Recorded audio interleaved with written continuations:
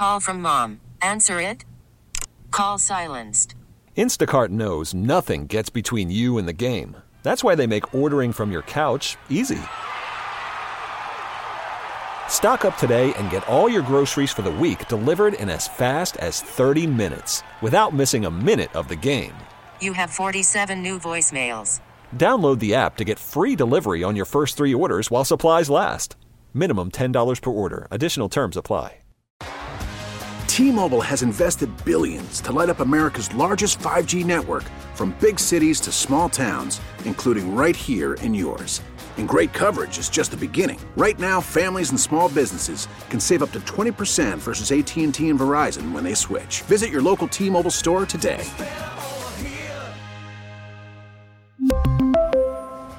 Plan savings with 3 lines of T-Mobile Essentials versus comparable available plans. Plan features and taxes and fees may vary. Spring is a time of renewal, so why not refresh your home with a little help from Blinds.com?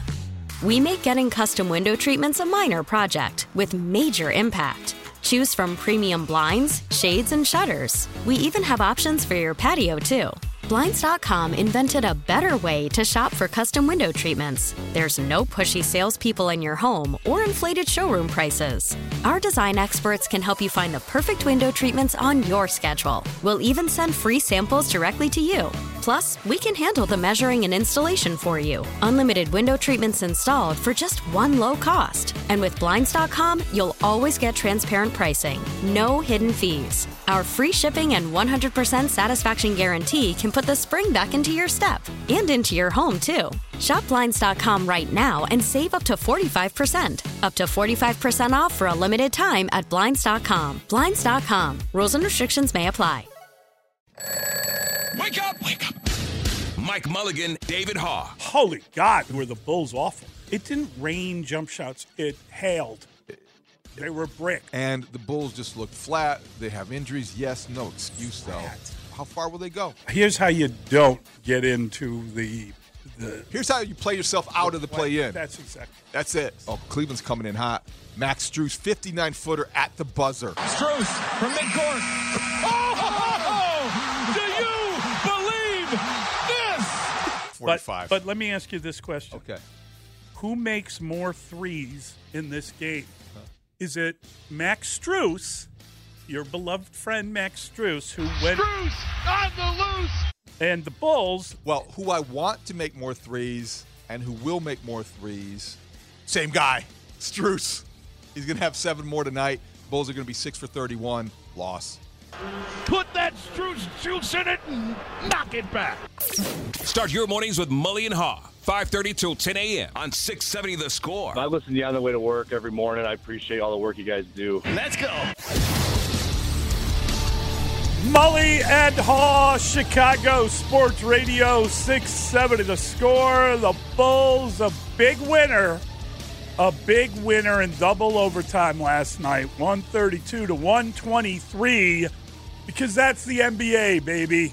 That's what happens as you march through an NBA season. You beat a team that you've lost to 7 consecutive times because you just lost the game to a team you should have beaten, but you lost it twice this year. It's Morning, weird yes, league, very weird night. Good Thursday morning. The Bulls follow up the worst loss of the season with maybe the best. Maybe the best. Good one. Well, they definitely were shorthanded. They definitely were playing one of the better teams in the conference after a 2 for 29 performance from 3. It wasn't like they lit it up. No, they were 13 to 37 from 3. But my guy Strus was 3 for 10. So thank you, Brandon, for pointing out that bad prediction once again. Yeah, you put Malecki on him. I think I did. You did. But, I mean, look, DeMar DeRozan said he was up till 6 in the morning trying to figure out how they lost to Cleveland. That one bothered the hell out of him. And, it's interesting. He played 48 minutes last night. DeMar DeRozan is leading the league in minutes. That's crazy. And you know who number 2 is? Kobe White. Well, Kobe still has some shooting issues. He was 14, 12 assists, 8 rebounds. He played 50 minutes, but he's not hitting shots. 2 for 13 from 3-point range. That's a little rough. That's not good. No but Came back. But Andre Drummond was there to clean up those misses. Well, when you have 74 rebounds, it means you missed a lot of shots, but you were in the right place at the right time when they were carrying off the rim. Drummond had 25 rebounds. The Bulls as a team had as many rebounds as what? Since 2015, 2016, something like that. It was ridiculous. Historic night at the United Center. Who knew? Yeah. Who knew? Who saw that coming? I didn't see that coming. I thought the Cavs were going to take care of business. They were coming in after an emotional victory themselves. Yeah, they hit a midcourt shot. What's so good about Cleveland? You like Cleveland? I like the way they are put together. I like that team. I'm joking. I'm doing a joke. You like it? You think Cleveland's cool? I mean, I never heard anybody say, I'm going to Cleveland on vacation. They blew that game last night. Because they fouled DeRozan, taking the three at the end of regulation. He hits all 3 free throws, and then double overtime. Took forever. Speaking of Cleveland, LeBron James scored some points late Did you for see the that? Lakers. Yeah. They had a fourth quarter. Oh, my gosh. They're down 15 late in the third. They come roaring back. Another Cleveland reference. A lot of Cleveland references Because he left today. Cleveland, too. He left Cleveland. Cleveland sucks. Okay. Yeah. There you go. Cleveland rocks. Boy, the Bulls were something else though last night. Yeah, What do you good. make of this group? Because who cares? I think how many people down, they're in, they're out, they're here, and now they're gone. Do we know Bateem's first name? Yeah, it begins with an O.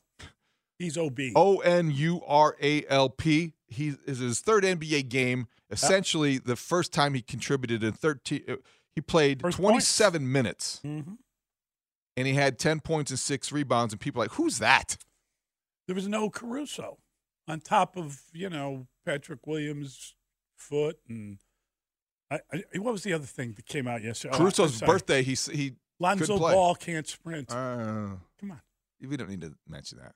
I can't help it. I chuckled when that came across my little viewpoint. I was like, that all will be well. That was the update. Now, raise your hand if you're surprised. No. At anything that setback after setback. He hasn't played in 2 years. And he can't sprint. Moving on. Other than that, yeah. Bulls. I can't get over the rebound totals. Now they shot 40% from the field. Yes. So doing the math, they hit 44 field goals and 110 shot attempts. So there were 66 misses by them. Yeah, but they also can rebound offensively. But then the Cavs. Mm-hmm. I mean, so the Bulls missed 66 shots. Okay, I'm just saying this is like an SAT. Yeah, story test. If the Bulls miss 66 shots, you're on a train, and the Cavaliers miss 59 shots, missing 66 shots. How much did the Bulls out rebound the Cavs if they had 74? An hour with 6 stops. How long will the journey? That'd be one of the questions they give quarterbacks at the NFL Combine. Yeah, if you can answer that, okay, fine, we'll draft you. What was that test? You remember that test? The Wonderlic test. No, there's a new test. They had a new test last year. Yeah, it wasn't good. Yeah. C.J. Stroud. C.J. Stroud flunked it. Stay away from that guy. He's never going to work out. Oh, he didn't do well on the cognitive distance measuring test. Uh-huh. Yeah, the Bulls' big win. That's a big win because they had such a bad loss. Does one make up for the other? Look. They're 3 games under 500. They need to start stacking some games, and I got my doubts about whether it's going to start on Friday when they play the Bucks. Nothing that happened last night should make you feel better about what they're going to do against the Bucks. This is a team that is wildly inconsistent. Yes, and this is what they're highly entertaining. This is who they are. You go to the United Center. You're going to leave after you're not going to be bored. You're either going to be frustrated because they blew a game they should have won, or you're going to be really, really excited because they won a game they should have lost. It's kind of either or. And I mean, tell me there's not something special going on with the Bulls. They got 23 games left. They got Mike Jordan number of games left. Okay. What? What? What is right? You know who's really impressive, though, I think has come on the second half, been more of a threat and consistently such, is Ayo. I've really been pleased, and they've got to really take credit for, or they deserve credit for, the way he's developed into more of a scoring threat. He's doing a lot more things more regularly, and he played 47 minutes and was a force. Aren't you a little surprised at how good he is at this stage of his career, or not? No. No? Okay. No, I'm not. You think I'm overstating that? A little bit. Okay. Here's the thing. Kobe White took a huge step forward, and we gave them a lot of credit. And, wow, they knew something that this was going on. Now he's shooting poorly. He is really cold. So did they make a bad decision on Kobe White? Do we take back whatever we were saying about him? I just think these are the kind of vicissitudes of NBA seasons. And I think that of late, Ayo has been a lot better, maybe coinciding with the fact that Kobe is struggling shooting, right? I just don't know that these are independent factors within games. It just seems like that's the NBA. And then at the end of the year, you look at a guy and you say whether he had a good year or a bad year. There are hot spots within it. And I would look at it as hard to. It's fair enough. It's just hard for me to say. That's okay. Yes, the corner's turned. Yeah, but I mean, he's done well. I would look at it this way. This is the way I do look at it. When Zach LaVine went out, opened up the door for a lot of people to take, not a lot of people, a small group of players to take advantage of opportunities. Right. Kobe White did for a while, and now he's cooled off since the All-Star break. Right. Shooters are going to hit streaks like that. Yeah. I don't think Ayo is a streaky shooter as much as he is a versatile, potentially, he's done well. He can hurt you in a lot of different ways offensively. For a guy that came into the league the way he has, he's done very well. And he's going to be able to play defense. That's always going to travel well with him. So I think that he's a try-hard He's guy. taken advantage of Zach LaVine's absence and made himself more valuable, and he's helped his career quite a bit this year. But, I mean, the abstract failure is what we talked about when the Bulls lost to Detroit. And now they win a game in double overtime, and we're kind of, hey, have you noticed this? It's all the same thing. It's just the kind of, again, well, as a team, I'm not over the top. But I think individuals within that team structure can stand out. I think Ayo does. Andre Drummond has, but he's a guy that has been a big surprise this year. Okay. And you don't know what you have in him, but you have a veteran who's really – as a starting NBA player, Ayo's the guy I'd want to replace if it was the best of all worlds. And I think there's a lot of those on the Bulls. That's my problem with getting too over the top over someone. I think it's good, too, to give Billy Donovan a little credit, too, since Patrick Williams, Torrey Craig's been hurt. The fact, the pairing of Vucevic and Drummond. Drummond's showing, I mean, the NBA has changed now, but he's still putting up like the same. If you give him minutes, he's putting up the numbers he was putting up with when he played Detroit. Right. I mean, 25 rebounds? 26 rebounds. Now, one of them was on a free throw that he bobbled out of bounds. There was like another one where someone slapped at the ball and it fell out of his hands. They're all line drives in the box score. Well, that's my point. That's my point. They're all line drives in the box score. He's they won the game. Seems like he's been around forever. He's only 30. He's young compared to how old he looks and think he is. Yeah. I mean, it feels like he's about 38. He was the 9th overall pick of the 2012 draft. Right. So he's been around for quite a while. He has been a max player before. He's been all around the block, and now he's a good guy to have in the lineup. And I do like the way they've paired him with Vooch because Vooch fouled out. Did you see? I've not seen Vooch express as much frustration after he fouled out. Sworn Serbian. He was throwing a towel. Curse. He was pounding the towel against a chair. That's always going to get a good way to channel that frustration. Are you sure he wasn't cleaning it? No, he wasn't. No, I'm making a joke. Towel drill. He was into that game. They came back and somehow won that game. I don't know how they did it. So, yeah, you're not going to get carried away. Larry Rothschild stood proudly watching him. Towel drill. I get it. Okay. I'll just forget the point I was making. I'll talk Larry Rothschild. Yeah, good win for the Bulls. I'm curious. Dustin, can I ask you a question? Sure. What is the Giants' record in spring training? Do you know? Off the top of my head, no. They're 0-3. Well, Craig Counsell would tell you that doesn't matter. It doesn't matter. But you gave the White Sox record. You said the White Sox in the pregame fell to 1-5. Well, Just curious. It was pointed out. It was pointed out in the story that I was reading that they were 1-5 in Cactus League play. But I think you gave that record because you anticipate that this is a good indication of how bad they're going to be. Wow. See what I'm saying? No. Like, you don't think the Giants are going to be that bad, so you never mention I winless in Cactus I League. don't report the Giants on the local, I'm just saying, local show. He brought up, we're not in San Francisco. 1-5, but he said 1-5, and he said they fell to 1-5. Yeah. I also said they're looking for their second Cactus League win this afternoon when they take on the Royals. But we know, what's the Royals record in Cactus League? But we know. I'll tell you tomorrow after they probably beat the White Sox. Okay. but the point is, we know the Sox aren't going to be good, and that's why you included their record. No, it's not. Because as you just said, Craig Counsell says the record doesn't matter. On the pregame show, we should not report should we give the score of the Sox No, game? I think we should only give their record.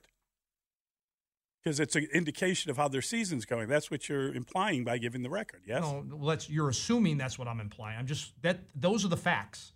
Those are the facts. It's what are the Cubs? It's not an opinion. What are the Cubs in spring training? They're about 500. They're 3-2. So they're about 500. They're 600. I'm just saying. It was curious that you chose to give a record. I was just wondering why. Because of Craig Counsell saying that the record doesn't matter. We don't know what people are working on. I am just listen. It's very clear. I am just a producer. Okay, that's been made crystal clear. I'd be happy to play a 20-minute interview back. Okay. All right, let's move on. I don't know what that means. Let's move on. I was just curious. It means that I'm a producer, and we could play. We don't have to give the record of the White Sox who play in Chicago. I only ask because I think that the White Sox spring training is indicative of how bad they're going to be, and I thought you were implying that when you gave their record of again, no one remembers who wins spring training. I was just curious. You don't think that's indicative of how bad they're going to be? I have no idea. No. I mean, the Chicago Bears were 0-4 in the preseason when they won the Super Bowl and dominated everybody. Okay. Interesting. Tomorrow on the pregame show, we will have the Giants spring training record and a full recap of the game. Maybe they win. Maybe that's where it turns around. Leap year. Leap year. Yeah, today's leap year. That's right. February 29th. Did you like hearing Cody Bellinger? Was it weird to see him sit between Jed Hoyer and I really like Scott seeing Boras? Cody Bellinger. I think he's a sight for sore eyes for a lot of Cub fans. I think he has that personality trait that makes him easy to be around at all times, and he mixes with a lot of different groups. I like hearing from Jed Hoyer. I think he had a right to be up there because he got the job done and he brought back the best player on that team. I have no idea what Scott Boras was doing there. Yeah, that was strange. I have no idea. He was kind of making some Boras jokes, and he was kind of he did like a really big double take when asked if the Cubs were going to make another move with one of his free agents. They gave him a forum, and I'm not quite sure why. And I'm not being critical of the Cubs fans. I really it doesn't.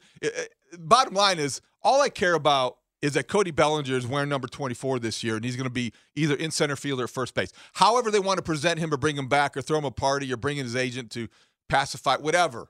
I don't care, ultimately. But as someone who has been around a lot of these press conferences and seen a lot of guys come back into the fold, I don't know what Scott Boras' purpose was on Wednesday in Mesa when they bring back Cody Bellinger.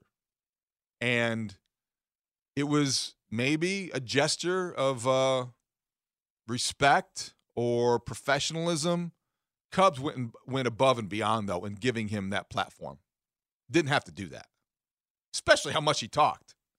He also, we have audio from the post-interview session. He talked not only at the podium, but then he did a little powwow on the side. He might still be talking. I mean, he had a lot of metaphors to introduce and try out. He got new material. He's got new writers. Yeah. He's on tour. The Scott Boras 4 tour. Cody Bellinger signed. I think that was part of it. You have 3 more guys that he has to get in camp. Maybe the Cubs sign one of them. I doubt it. But I thought it was odd that Scott Boras had as big of a role in that press conference as he did. Well, I think given the short-term nature of the contract, I also thought it was really interesting that twice, I believe, there were questions regarding, the soft ball in play stuff.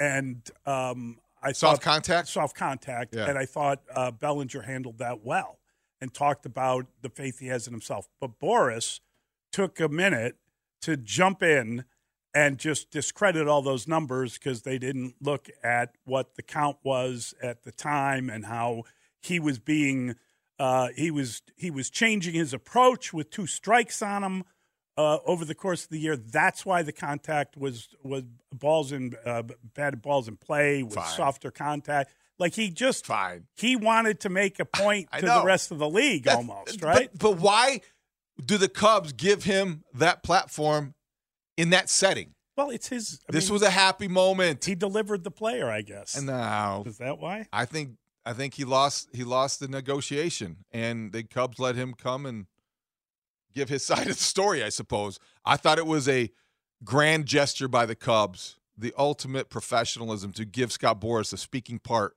in that capacity at that press conference. Can you think of you think of an agent having that large of a role at a press conference over the signing or of a player that you're retaining? Not in that circumstance. Not. I mean, first of all, Scott Boras has a huge presence over the game without question. Yeah. But this has been a difficult, and I we can call it collusion, whatever. But there are, the White Sox aren't the only team that doesn't want to deal with Scott Boras. There are a lot of teams that don't want to deal with Scott Boras. The Dodgers would have preferred to avoid dealing with Scott Boras with Cody Bellinger because he would have probably been signed in December. Right. And I just he was interesting that he was there. It's an interesting detail. And we had raised that point yesterday. We talked about whether or not he would be there, and it's a interesting question. Why was he there? It's like interviewing the losing coach. I guess when he walked into the facility, Craig Counsell ran over and said hello to him. Did you see that? I did not see that. And he said, "Oh, I thought you were going to bring Montgomery with you." He made a joke. Like everyone has a joke to make, but are they all jokes? I mean, wouldn't that have been good if Montgomery was there too? Counsell's kind of funny. Counsell's got a good sense of humor. Right. I like his sense of humor, and I think that so far, everything that you've seen and heard from Craig Counsell has been positive from a Cub fan's perspective, and that's the latest. I did get a chuckle out of that. Yeah, that's good. Yeah, it's just stuff like that is baseball banter, and I think we all enjoy inside the game a little bit, right? That kind of stuff's pretty fun. I also enjoy seeing Jordan Wicks throw as he did. He had a good start, right? Yeah. 2 strikeouts, He's 3 been innings. good. Making his case for be that 5th starter if they don't sign one of Scott Boras' other clients. If Blake Snell's not coming to town, Jordan Wicks can be your 5th starter. That would be good. It's interesting. Just a very interesting, I think that the question should stand: are you done with this guy? Like, why would you be done with this team with this guy? I get it. You're running out of time and you're getting toward camp, but couldn't the players that he represents, the remaining 3 of the 4, or the if you count J.D. Martinez, the 4 that remain, wouldn't some of those guys be able to help Major League Baseball teams? No doubt about it. I mean, they're the 3 of the top 4 free agents that are available outside of Ohtani, and there's Ohtani, and then there's the Boras 4, and there's everybody else. Right. So I don't know, though, that giving him a seat at the table for a press conference is going to make him more likely to lower the price of Matt Chapman. Oh, I didn't mean to imply that. All I'm asking is, when the question, well, it's getting late, but you still have money, why not? I mean, why not get better? Get better every second you can, right? Mm-hmm. Isn't that the whole point That's of the idea. The operation? All right, we got all the big stories of the day. We're going to pick them all apart, and we'll do that next with the Pick 6. It's Mully and Haw on the Score. It's Pick Six with Mully and Haw, where we debate the top 6 sports stories of the day and then open it up to you, the Chicago sports fan. Call us at 312-644-6767, or you can tweet your thoughts at Mully Haw. Pick Six with Mully and Haw starts now. What did you make of the Bulls' quote bounce back game against the Cleveland Cavaliers? Are you buying the loss to Detroit as an outlier now, or is that pretty much an accurate portrayal of what this team is? Yeah, I mean, I thought that the Detroit game was a fairly accurate portrayal of who the Bulls are, and I thought last night was also a fairly accurate portrayal. I mean, they played really hard in one game, and they didn't in the first one, and that's why they lost. And, you know, they don't shoot well. That's not a shocking reality, 2 of 29 from 3 in the loss. They just didn't play well in that game. They didn't seem to really gear up and give it the old college effort. So I think that's why they lost that game. The Bulls are a wildly inconsistent team. They were really entertaining last night. That was a fun game to watch, and it gets the double overtime, and they pull out a victory against the team they had lost to 7 consecutive times. I think it's the NBA. I think you can be a team that can lose to Detroit one night and beat Cleveland the next. I think that's just the nature of sort of the league itself. Weird things happen over the course of a season, and the Bulls are a wildly inconsistent team. They've got some good things about them, but their record is their record for a reason. They started the season 4-15 for a reason, and they've been trying to overcome that since then. And I don't know that they're going to be able to do it in the last 23 games of the year. But it's the vicissitudes of any NBA season, the ups and the downs. And you would prefer them to be more consistent, but they're not. I think wildly inconsistent is a great way to put it, and it's always interesting to see what a motivated NBA team can do. I think the Bulls faced the Pistons at just the worst time. They were totally furious over the non-call in that game against the Knicks, and they came in ticked off, and they took it out on the Bulls that night, who kind of assumed that it's the 8-win Pistons. We'll just go through the motions and win this game, no problem.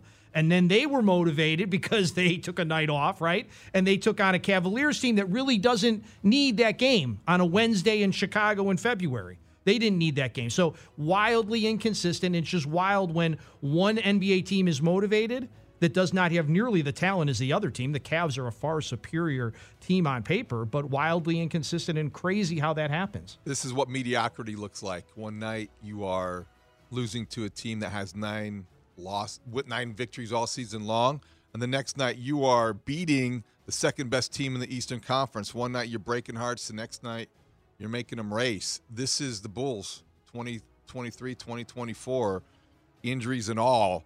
I don't think there's any predictability about this team, but I wouldn't get necessarily carried away after last night. It was great to watch. 74 rebounds. DeMar DeRozan playing 48 minutes. You see Ayo and Kobe come through with clutch plays. This was a lot of fun. They're always a lot of fun until maybe they disappoint you at the end, or maybe like last night they come through in the clutch. They did that without Alex Caruso. They did that without a lot of players we know have been out for a while. But the 24-hour stretch between the Pistons game and the Cavaliers game, that is a microcosm of this season.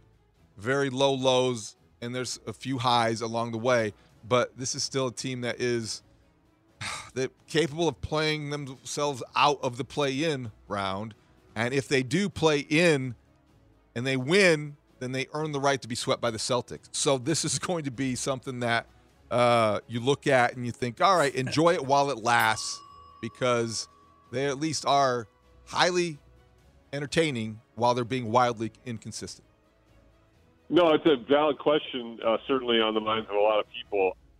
That's the voice of Casey Johnson. He'll join the guys at 7 this morning. Did you enjoy hearing Cody Bellinger's response to being asked if his return to the Cubs had anything to do with unfinished business after last year's late meltdown? That's it, honestly. I mean, we were so close last year.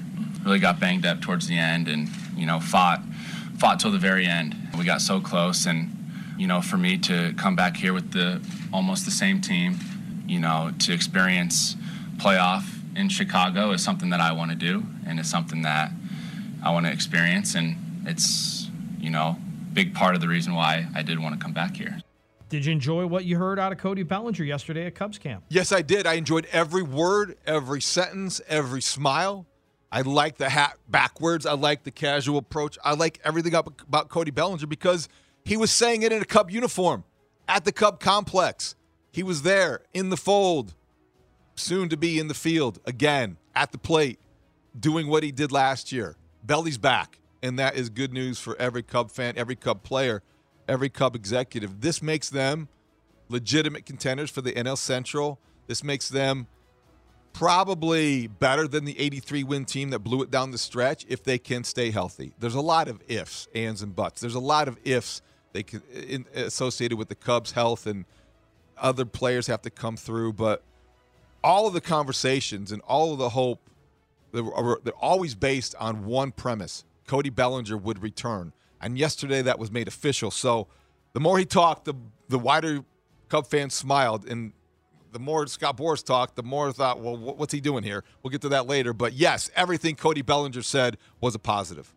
Yeah, and he's motivated. He was motivated last year after the Dodgers had kind of given up on him and nobody else had signed him. And he's going to be motivated again because there is that huge potential contract out there for him if he can replicate what he did last year. So, as you said, David, great day to be a Cub fan. Yeah, I thought he did great. I really did. I thought that was a wonderful answer. And, man, they were close when you think about last year. God, that was such a fizzle. And they were, they were tired. And they ran out of relief pitching. And, we all know what happened. And it was close to being a great success, but it wasn't. So the idea that he's coming back and he wants to get it done this time, be in the playoffs in Chicago. I don't know who wouldn't want to hear that. I thought it was great stuff that he had to say, and I thought that it was a good question and a good answer, and I think everybody feels that way. I also like the way he talked about Pete Crow Armstrong. I thought that was really classy and it was genuine. And I like that he's excited about Counsell. I thought, and he said something like it's almost the same team, which I thought was interesting. Yeah, that's a good question. Why was Scott Boras at the table with Jed Hoyer and Cody Bellinger when the Cubs held that news conference on Wednesday?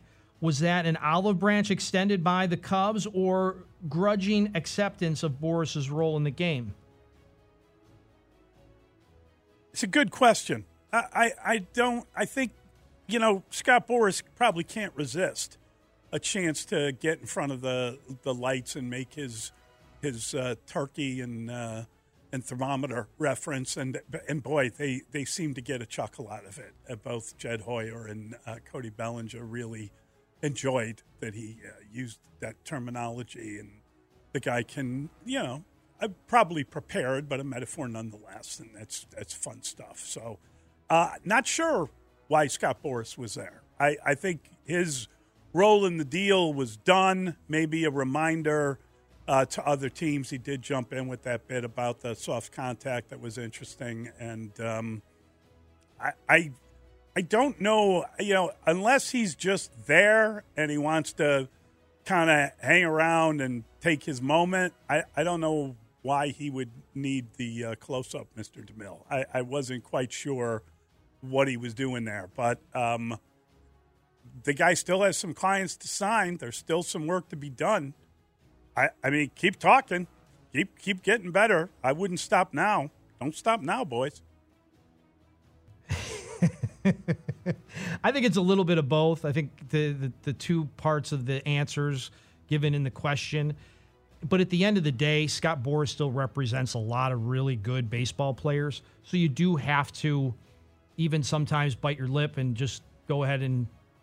We asked yesterday, I don't know if it was during this segment, but we asked yesterday, we expected Boras to be there. And I thought Boras would have like either a moment like before the press conference away from that setting or after the press conference. I didn't think he'd be sitting shoulder to shoulder. I mean, I expected Carter Hawkins to be up there, not Scott Boras. Well, I mean, right? Scott Boras might have a higher title than Carter Hawkins and the Cubs management but I'm just saying, if you had asked me if there were going to be, if you had said beforehand, okay, there's going to be three people up there, who's it going to be? I wouldn't have guessed Scott Boras. Tom Ricketts, Jed Hoyer, Carter Hawkins, anybody but the agent for the guy that you brought back and the agent with whom you called out just 10 days ago. That's what I like. I like Tom Ricketts calling out Scott Boras. I'd like that adversarial little public back and forth. That's okay. It worked. Cubs won this one. That doesn't mean they're going to win the next one. I don't think they want to get cocky with Scott Boras. I mean, it is Hoyer 1, Hoyer 1, Boras 0. Bellinger's back. That's all that matters. I was surprised, though. I don't know. The more he talked, the more I wondered, why is he talking? Why is he still talking? This isn't his press conference, is it? He lost. He's the losing coach. I just don't know why he was saying all that he was saying. I respect his place in Major League Baseball. He's a power guy. He is the most powerful agent in baseball. And I think I respect Jed Hoyer being professional enough to give him a seat at the table. But from our standpoint, whether I'm a fan or a member of the media, I had the same reaction. What is he doing there? You know, normally when a guy signs, the agent's job is over. Was this a reminder that it's basically a one-year deal, and that you got my guy, but I want all of baseball to know he's back on the market Probably next so, year. But why would the Cubs be party to that? I don't know. Why would the Cubs be complicit in reminding people of that? Yeah. Why would they give him that courtesy, professional or otherwise? I just don't think they needed to do it. I don't think it's ever bad to be extremely professional and have that professional courtesy, but I do think this was maybe going over the top a little bit. Oh, my God. That's a great question. That's the voice of Mark Grote. He will be here this morning live from the Indianapolis Scouting Combine. Would you be disappointed at this point if the Bears don't draft Caleb Williams? Has it gotten that far in the process? Yes, it has gotten that far. I would be disappointed if the Bears do not end up with Caleb Williams. I think that we aren't privy to all of the background checking and if they have checked in with his 7th grade biology teacher yet, or what his role was in, the local Y, whatever it was, whatever they do. Those are things that they're going to do their due diligence. But what happened yesterday was significant. Caleb Williams answered a lot of questions via Pete Thamel on ESPN that people have been holding, information that people wanted to know and have been holding against Caleb Williams sight unseen, unproven, unfounded, unfair. Now we know. He has no problem with playing for the Bears. He is going to speak on Friday. He wants to be great. He loves Chicago. He'd love being a Chicago Bear. He has invoked the names of Walter Payton and Michael Jordan. He loves deep dish pizza, whatever. That doesn't matter. Dustin, don't get hung up on that. But I do think what happened was he removed a lot of the doubts that maybe existed. He answered many of the questions that people had. And he also raised those expectations. So now I have it probably balled up in my pocket. I'm in the virtual Sonny Weaver every day. Caleb Williams, no matter what, if you're the Bears. And if it's anybody but Caleb Williams, I think it's going to be a disappointing draft. This might shock people. Hold on to your hats. If the Bears are going to draft a quarterback, then it better be Caleb Williams. I don't want it. There's also some talk. That's a pretty sturdy limb there, buddy. Are we sure that Caleb Williams is the guy? Is there any chance that they could go crazy? Right? No. It's either Caleb Williams or stick with Justin Fields and build around him.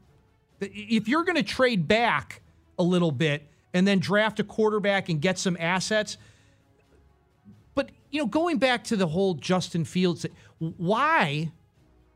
Why would the Bears get rid of the entire offensive coaching staff other than the tight ends coach or the assistant offensive line coach if Justin Fields was the problem? I heard that asked yesterday by Louis Riddick on ESPN. Because they both were bad. Because they both were disappointing. You can be both. Okay, that's fair. Yeah. I'm just saying. But if you're going to draft, if the Bears are going to draft a quarterback, then yes, I would be disappointed if they drafted a quarterback other than Caleb Williams. But I still would love to know what the Bears are being offered for that pick, if anything. Well, I think it's a really interesting thing that you ask there, because I think there's a couple of things. Caleb Williams talked, and he answered a lot of questions. He's going to talk on Friday. He'll answer a lot more. He's not going through any of the medical stuff in Indy, which is curious. He doesn't want to do any of it. He's going to get drafted by one team. He doesn't think the league needs to know all his medical information. This is part of the pushback that his father talked about with the draft process. And, again, this is an NIL guy coming into the league with $10 million. This is not a regular college quarterback coming into the league. This guy's been paid before, and there is an element of rewriting some of the rules here. And, the reason they have the combine in Indy is for the medicals. He's not doing the medical stuff. That is, I don't think that's a red flag. I don't think he's got any major issues or injuries or anything like that. It's just different. It's just a different type of thing. The other thing, did you see the teams that he's talking to? So he's talking to the Bears, obviously, in Washington, his hometown team. That's one, that's two. But he's talking to Minnesota. They're like picking 11th, right? He's talking to the Jets. They got Aaron Rodgers, and they're picking 10th. I'm just curious as to how this list of teams, what it is with this group of teams that he's going to be interviewing with. If the Bears are taking him number one overall, does that mean one of these teams are going to come charging up and try to get him? Does that mean that there's a chance that he could slip past the Bears? I'm just trying to, really, he should come to the combine, talk to the Bears, or he doesn't even have to come to the combine if he's not doing any of the medical stuff. Does that mean they're not going to measure him? Does that mean we're not going to know his exact height and weight? And I think there's stuff? certain things you have to take part in, though. I think the measurements. I thought the medical was one of them. Yeah, I don't know. I don't know if the medical. I've never heard of a player not doing any medical. Yeah, I also think that like the teams that he visits with, you use those meetings for a lot of different reasons. I agree, and you never know your second contract, or you don't know relationships with people, etc. You also want to make statements that might be bluffs. If you're the Vikings, well, we're willing to move up. We are thinking about quarterback because that's a position that's unsettled now. All kinds of motivation. It's just these are just things that go through your head. Yeah. But at this point, yes, I'd be disappointed if they don't take Caleb Williams. I feel like they're set up to do it now, and they're leaning toward it. It's going to happen. The day I get a positive question from you is the day that I'm going to be happy. That's the voice of Justin Fields. What did you make of Justin Fields' manager and Instagram feature of a shirtless player smiling, clapping, jumping around in celebration of Ryan Poles addressing trading the player? Is he not in that gray area? Odds makers have installed his hometown Falcons as the favorite over the Steelers for Fields' next destination. Well, he was happy. He look, for a guy that's unfollowed the Bears, who's unfollowed the NFL, who is going on vacation and doesn't want to think about football, he apparently heard everything that was said and wanted to express this. Mario Nunez is his manager and runs, I guess, his Instagram, and he posted a thing about going hometown or something. Didn't he write something like that on it? But you see Justin Fields, he's clapping, he's smiling, he jumps up and down. He's pumped up at the idea that either he's leaving the Bears or he's going to Atlanta, whatever way you want to look at it. That was really, it was just interesting for a guy that has supposedly unplugged and doesn't want to be making a statement. That's a pretty strong statement of excitement at the idea of his gray area ending. Yeah, and he was wearing gray sweatpants for what it's worth in the Instagram video. He was shirtless. Yeah. The quote, Mully, you're referencing is, "You ready to go home?" ? Right? He was being asked.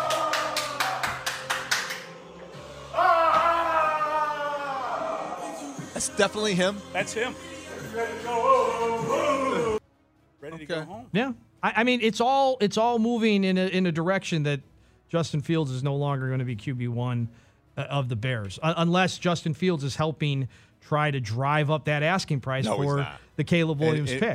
David, I'm playing around. It's a really interesting tactic that's been put out there for everybody. I mean, everybody's seeing it. Everybody's consuming it. We just played you the audio. You're hearing it. It's wild. I mean, but he also said, right on the St. Brown Brothers podcast, was it there that he said, like, going home isn't always the best idea? Yeah, he said his phone's going to be blowing up. He's going to be worried about a couple hundred tickets every week and things like that. But I think that also might be the least of his worries if he's going to get an opportunity to be a starter for a team that he grew up, rooting for. And speaking of the betting part of this, just really quick, some sports books have already taken this down. Mm-hmm. The possibility of him going to the Falcons. You can't. It's certain, depending on where you invest. What would be the reason for that? They think they know it's a done deal. So it's that far along. It's that far along. Yeah, I think that there's a sense when you talk to people on the beat in Indy covering the Bears, and talked to a couple people yesterday who don't cover the Bears. The Bears trading Justin Fields feels imminent, and they're on Justin Fields' watch. It does feel like it's a matter of when, not if, and could be sooner rather than later. And this Instagram video is odd, just given the fact that it wasn't that long ago that he was telling us he was going to unplug and get away and not pay attention to anything going on with the Bears. And I guess the video is not him reacting in real time. It's almost like a meme. It's a video from last year that they're using under the guise of going home. It's a message. It's a message that they're sending. It's a message that they're sending that he's pleased by this, and it's certainly manipulating the medium to get your message across. I find it inconsistent with what he said last week, and this isn't the gray area. This is black and white. He's happy to be moving on. There's no doubt about that if you trust what you see. If seeing's believing, Justin Fields is thrilled about moving on. This will be a pick six. There's your ball game. All right, after the latest article by Crain's Chicago Business, there's a suggestion that the Bears and the White Sox could or should work in conjunction with each other about the respective stadium projects. How feasible or realistic would you consider that, and what's the next headline in this quest? I think the next headline in this quest seems to be Sox, Bears consider sharing site, which to me is radical. It to me would be something that I never really considered, but I don't know where this is headed, and I didn't anticipate this development. I want to give it the weight it deserves. Crain's has done a nice job of being in front of this story, and if they are suggesting or causing us to speculate that the White Sox and Bears should get together or might be discussing this kind of joint venture, I suppose we have to consider the alternative. I don't think it seems practical. I don't think it seems feasible. I think, to reiterate, the Bears got into this process, began it because they wanted to own their own stadium. They wanted to make their own money without a landlord or a tenant or a co-tenant. So I don't know if it makes sense. From Jerry Reinsdorf's perspective, it is maybe more feasible or doable because he's done it before with the Blackhawks, and that has been wildly successful for him. So that is not as big of a leap to make, but I think for the Bears, doesn't make any sense to me. Well, my first question would be, is that big piece of land in Arlington Heights big enough, as we've seen in other cities, is it big enough to support two stadiums with restaurants and bars kind of in between in a natural outdoor grass space? Detroit style, where you have Comerica Park and Ford Field right there? Right. Is that piece of land in Arlington big enough to support that? I try to say I don't know. It is. So if it is, I believe it is. If it is, this could make a bunch of sense because there is in the budget there is earmarked dollars to support these kinds of projects, just not $1 billion, right? So could the Bears still build their stadium, take part of the money from the state and the county and the city or whatever, and then the Sox do the same thing? But in the meantime, the Bears would be selling the Sox a portion of the investment they've already made up in Arlington Heights. Mm-hmm. And now you could really develop that 300 acres or whatever the number is. I mean, this could be wildly interesting, but I want to be consistent. I hate the idea of moving professional sports teams out of downtown. It wouldn't work on the 78th. Arlington Heights wouldn't better work. than Nashville. I mean, right? Yeah. But if it could work in Arlington Heights, I could see two stadiums, not like working together on a project that would also have restaurants and bars and outdoor spaces and a mall and a casino and multiple hotels or whatever it is.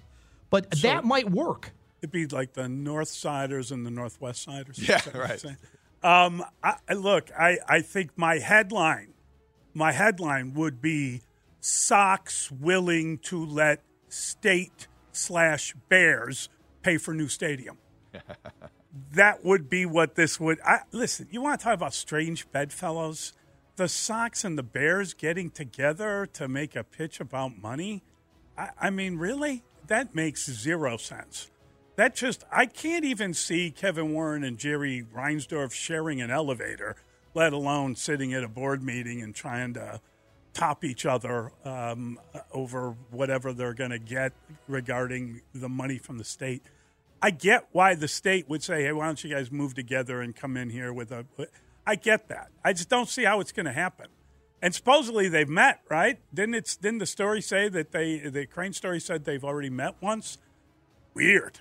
Just a real weird I would like to know the circumstances of that meeting. I would like to know if that was just like a Zoom. Was it a Zoom? Yeah. Something like it, or was it lunch? I don't know how long it would have lasted. I don't see how that would work. You can have a meeting in your car on the phone. It just depends. So you'd have like the Bears Stadium there year round, a dome stadium that could host the Final Four and all that. And then during baseball season, you'd have the Sox with another stadium like out in the back part of it, and that would be for very similar to Detroit. How close they are together in proximity. I would imagine that would be the model. It's a lot of talk about another rendering. I want to see the renderings. Yeah, that's a departure. It is from what we expected. That might be a bridge too far. I think that it was surprising to read. It was. And hard to conceptualize. Yeah, it's really difficult to think about. But I'm sure Jerry, if he can get $1 billion from the Bears, $1 billion from the state, and maybe put in about $50K, he might do it. That might do it. All right. We got the extra point next. It's Mully and Haw on the Score. Set up this extra point. It's time for the Extra Point with Mully and Haw on 670 The Score. Today is February the 29th, 2024. This is, of course, a leap year. The last time February had 29 days, none of Chicago's current coaches or managers were employed in this city. How many of the current coaches or managers will still be in place by the next leap year in 2028? Any? And what new stadiums will be close to opening and where? February 29th, 2020 seems like an eternity ago. And there weren't any current coaches still employed or employed in Chicago yet, were there? Billy Donovan came in September that year, I think.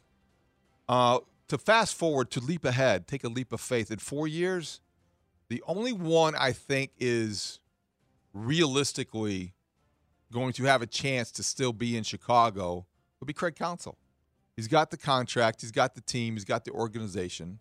I think Craig Counsell is the answer. I don't think, boy, it would be the shocker. The most surprising coach, if he were still here, would be Matt Eberflus. If Matt Eberflus were still here in 2028, that would mean something has gone really, really well with the drafting of Caleb Williams, and then they're on their way. That would be somewhat of a surprise because that would make him 4 more years after the first. That'd be a long tenure for a Bears head coach. He'd be on his Lovie Smith track. But I think it won't be Pedro, and it won't be probably Luke Richardson. Blackhawks will be contending by then, I believe. If Pedro is here. I think the Blackhawks will be contending by then, but I think they will have moved on to a different coach. The losses will take their toll on Luke Richardson. So looking into my crystal ball, it's Craig Counsell with the perennially contending Chicago Cubs and the stadium project that will be ready and furthest along in February 29th in 2028, the new Bear Stadium. Wherever it may be, but I would think it will be in Arlington Heights. So I'm going to agree with you on the stadium. I think it'll be the Bears. They'll definitely have something at least going up by that point. I don't know if they'll be in it yet, but they'll definitely have something going up, and they'll have a new place to play, whether it's here in the city somewhere or up in Arlington Heights. You know, something crazy would have to happen if Pedro Grifol was still the White Sox manager, and that's just, it is what it is. But if Caleb Williams is as good as advertised or as good as some people want him to be, then Matt Eberflus should still be the coach in 4 years. And why would you fire the guy unless they're so close? Unless they're so close that you got your B to A guy. You know, they lost in the NFC Championship, and then they lost. You know, and they right there. Okay, we got it. While we're on this rookie deal of Caleb Williams, we got to go get the best offensive mind that's available. Sorry, Matt. Thank you for everything, but you're just not good enough. Okay, but if Caleb Williams, and now the Cubs, I would be shocked if Craig Counsell isn't still the manager. That would almost be as shocking as Pedro Grifol still being the manager. But Luke Richardson, right guy, right time. Connor Bedard. Why would you get rid of Luke Richardson? He's done everything and more than they've asked him to do, and I think everybody's on board with Connor Bedard. 4 years is a long time. It is a long time. And Billy Donovan, I just think attrition, I think that would be – I don't see the Bulls doing anything in the next 4 years other than being mediocre. Yeah, Matt Eberflus could have been fired this year. Sure. I mean, it really could have. But you know, they gave him a stay of execution. I don't know how long that is. Pedro Grifol is on borrowed time, and I don't see how they're going to get much better. They're not getting any better, and I don't know how long he's got in him. That would be the guy I'd be most shocked. If in 4 years Pedro Grifol is here, that would stun me. That would be a lot more shocking than anything else because they could build a team around Eberflus. I think that Billy Donovan, it's just he's been here a while, and it's just not going to end well. And they're probably going to start tearing that thing up, you would hope, in the next year or so. But I think Counsell will be here. I think he should be here. And I think they should have some success. And I think that Luke Richardson's really an interesting one to me because I don't know. I like what he's done thus far. You told me guys were booing him, which stunned me. They did not boo him. I was wrong. Oh, you were wrong. It was Luke. It was Luke, and I we're fell saying for it. Luke. Okay. And it caught my attention because I was in a conversation about Chelly and Kaner, and I heard something and I thought, are those boos? Yeah. And it resonated with me, but they were Luke because you have to have respect, and I think he has earned it. He's done a really good job thus far. And I think he could definitely be here because I think they're not going to be that good next year, but starting the year after that, they could start getting good. Now, I don't know if Kyle from Chicago wants to replace the coach or if they think he's doing a hell of a job. I think he's doing a hell of a job. I agree with that wholeheartedly, and I think that the only hesitation on my part isn't because of the job that he's doing, it's because of the toll that it takes.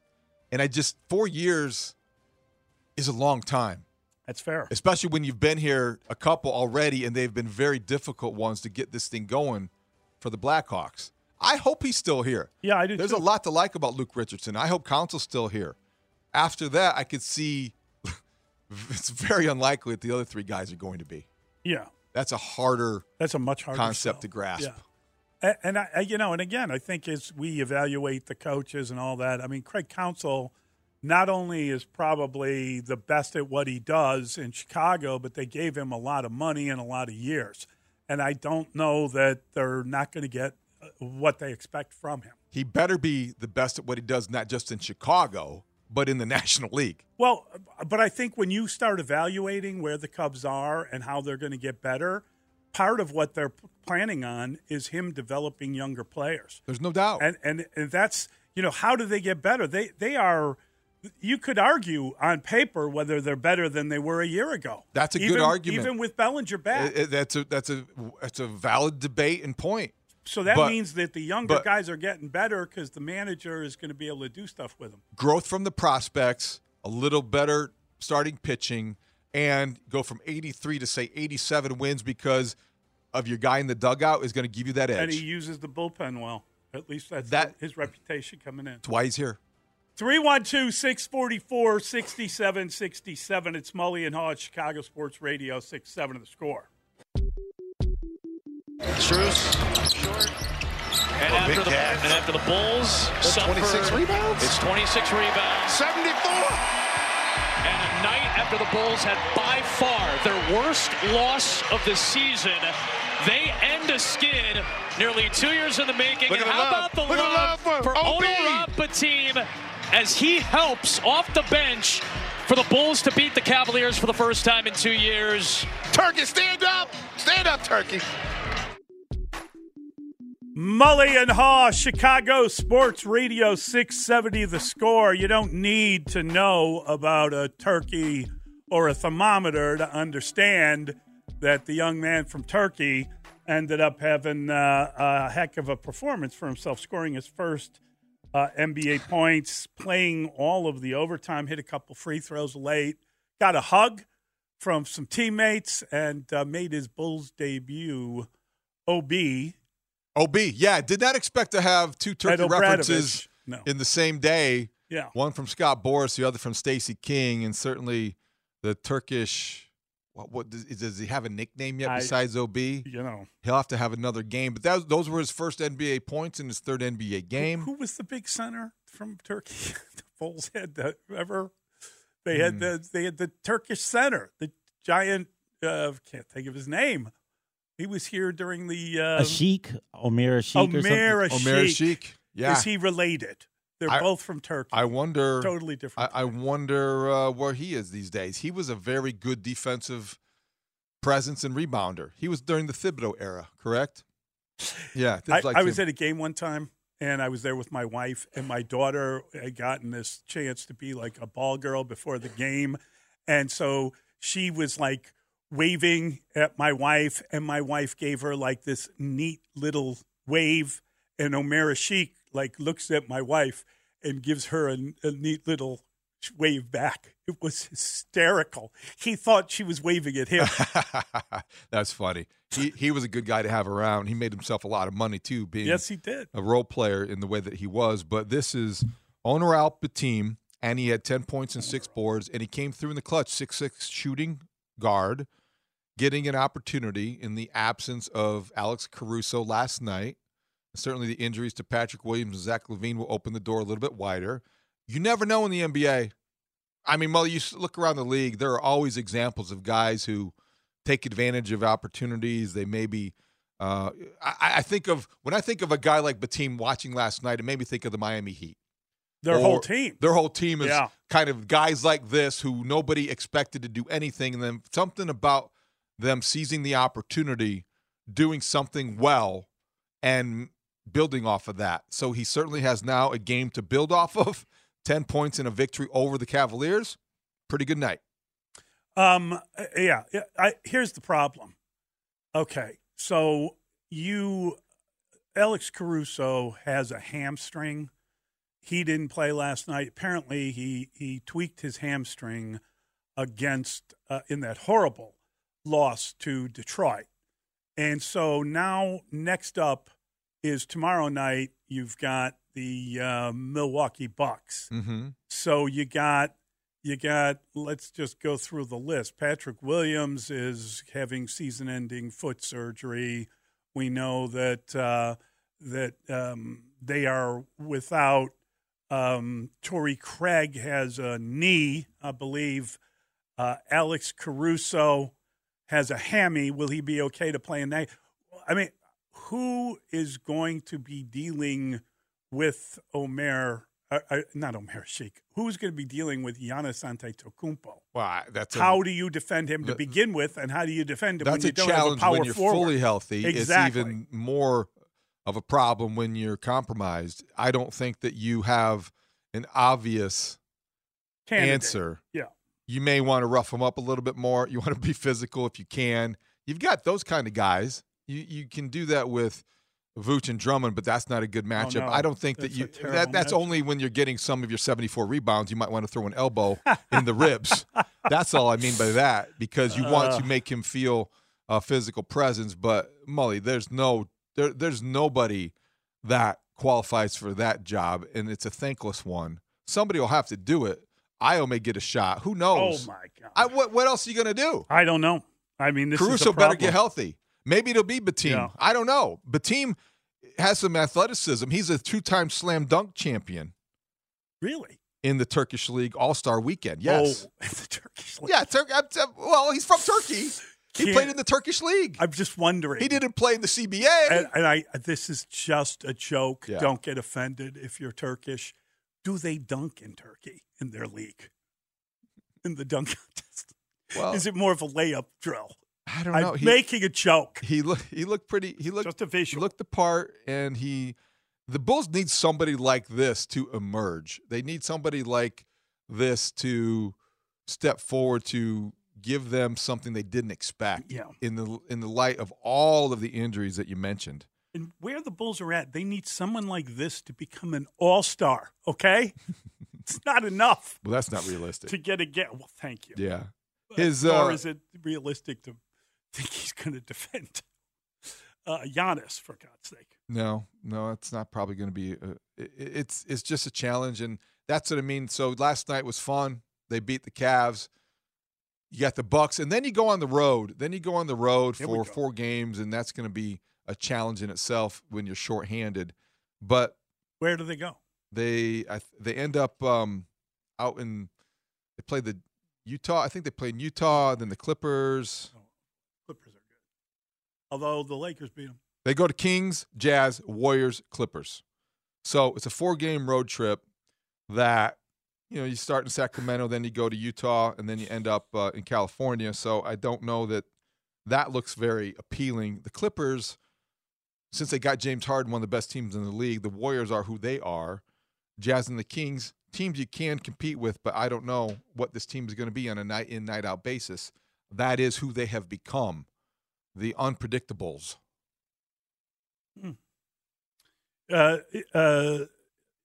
Excuse me, let me just get the pronunciation.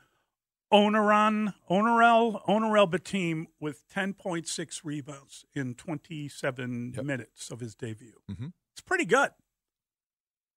Yeah, they needed it. They needed every bit of it. Just saying, they needed it. Yeah, they needed it. And with Batum emerging like that, it would have been nice to see something like that from a Julian Phillips or a Dalen Terry, somebody you drafted, somebody who wasn't such a surprise. But if this is somebody who can help the Bulls and his maturity is an asset, you only have 23 games left.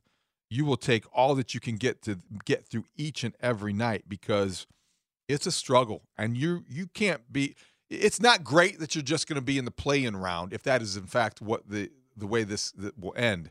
But imagine the disgrace or the disappointment, however you want to term it, if they are on the outside looking in. Yeah. Here's the thing. Like, Atlanta is behind them, right? Or they got what's his name broke his finger. He's going to be out for a few weeks. This is an opportunity for the Bulls. They really need Trae Young's out. Yeah, Trae Young's out for 3 weeks. Mm-hmm. You got to do something. And I like the fact that they won the game, if for no other reason than hearing DeMar DeRozan say he was up till 6 a.m. trying to figure out how in the hell they lost to Detroit. It was that dispiriting a loss. And to have that happen and then to come back and win against a team you haven't beaten in the last 7 times you played them, that's good. It's a good day to talk to Casey Johnson. And we'll do that next. KC joins us next. Mully and Haw on The Score. Call from mom. Answer it. Call silenced. Instacart knows nothing gets between you and the game. That's why they make ordering from your couch easy. Stock up today and get all your groceries for the week delivered in as fast as 30 minutes without missing a minute of the game. You have 47 new voicemails. Download the app to get free delivery on your first 3 orders while supplies last. Minimum $10 per order. Additional terms apply. We really need new phones. T-Mobile will cover the cost of 4 amazing new iPhone 15s, and each line is only $25 a month. New iPhone 15s? It's better over here. Only at T-Mobile, get 4 iPhone 15s on us and 4 lines for $25 per line per month with eligible trade-in when you switch. Minimum of 4 lines for $25 per line per month with autopay discount using debit or bank account. $5 more per line without autopay, plus taxes and fees. Phone fee at 24 monthly bill credits for well-qualified customers. Contact us before canceling account to continue bill credits or credit stop and balance on required finance agreement due. $35 per line connection charge applies. See T-Mobile.com.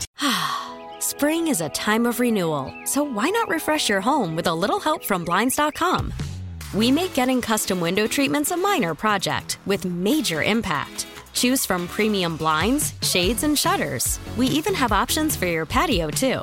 Blinds.com invented a better way to shop for custom window treatments. There's no pushy salespeople in your home or inflated showroom prices. Our design experts can help you find the perfect window treatments on your schedule. We'll even send free samples directly to you.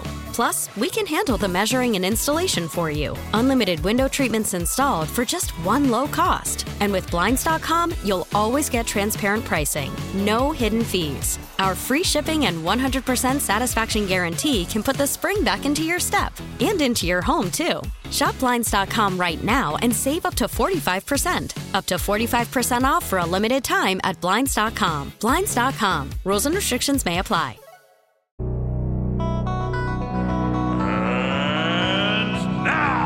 KC Johnson. Kobe White pull-up 3 over Karis LeVert and nails it. Bulls insider for NBC Sports Chicago. Give me that sauce. Covering everything from the dynasty to Derek to DeMar. KC Johnson. I've covered the NBA for a long time. With Mully and Haw. Boss. On 670 The Score. Mully and Haw, Chicago Sports Radio 670 The Score. And now joining us on the Circa Sports Illinois hotline is KC Johnson of NBC Sports Chicago. Download the Circa Sports app today. KC, how are you this morning? Welcome to the owner alt the team era, Jeff. I got to tell you, that was fun. That's a fun story. The fact that he played, I don't know how he's going to defend Giannis. We were talking about that a little bit earlier. That's Yeah,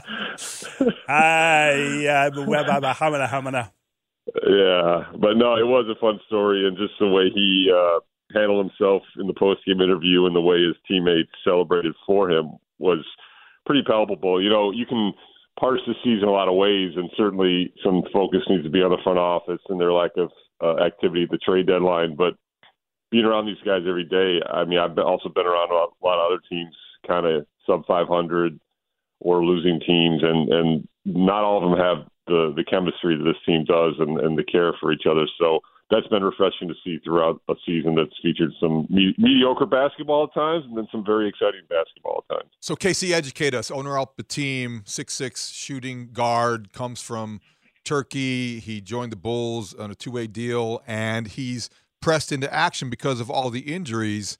What is he capable of? And I know that you look around the league and you see all kinds of examples of unknown guys taking advantage of rare opportunities. Heck, there was one on the court opposite the Bulls yesterday that we know very well in this town, in Max Strus. I'm not saying he's Max Strus, but what is Batim and ideally moving forward, and where did he come from?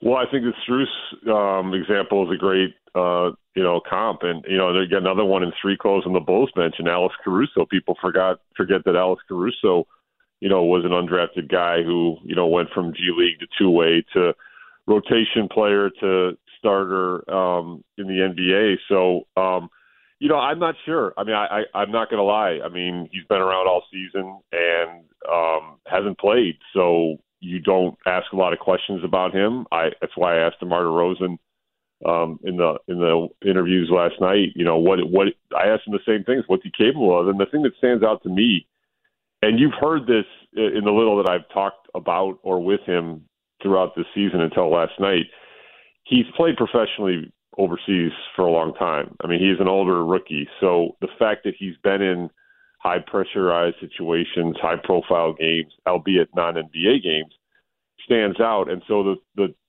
takeaway quote from DeMar was, you can just tell he knows how to play. And if DeMar DeRozan is saying that, and DeMar DeRozan isn't a BSer, so if DeMar DeRozan is saying that, the guy knows how to play. Now, the logical follow-up is, why hasn't he played to this point? Obviously, the Bulls are down a lot of bodies. It took this drastic of a situation for Billy to finally give him a chance.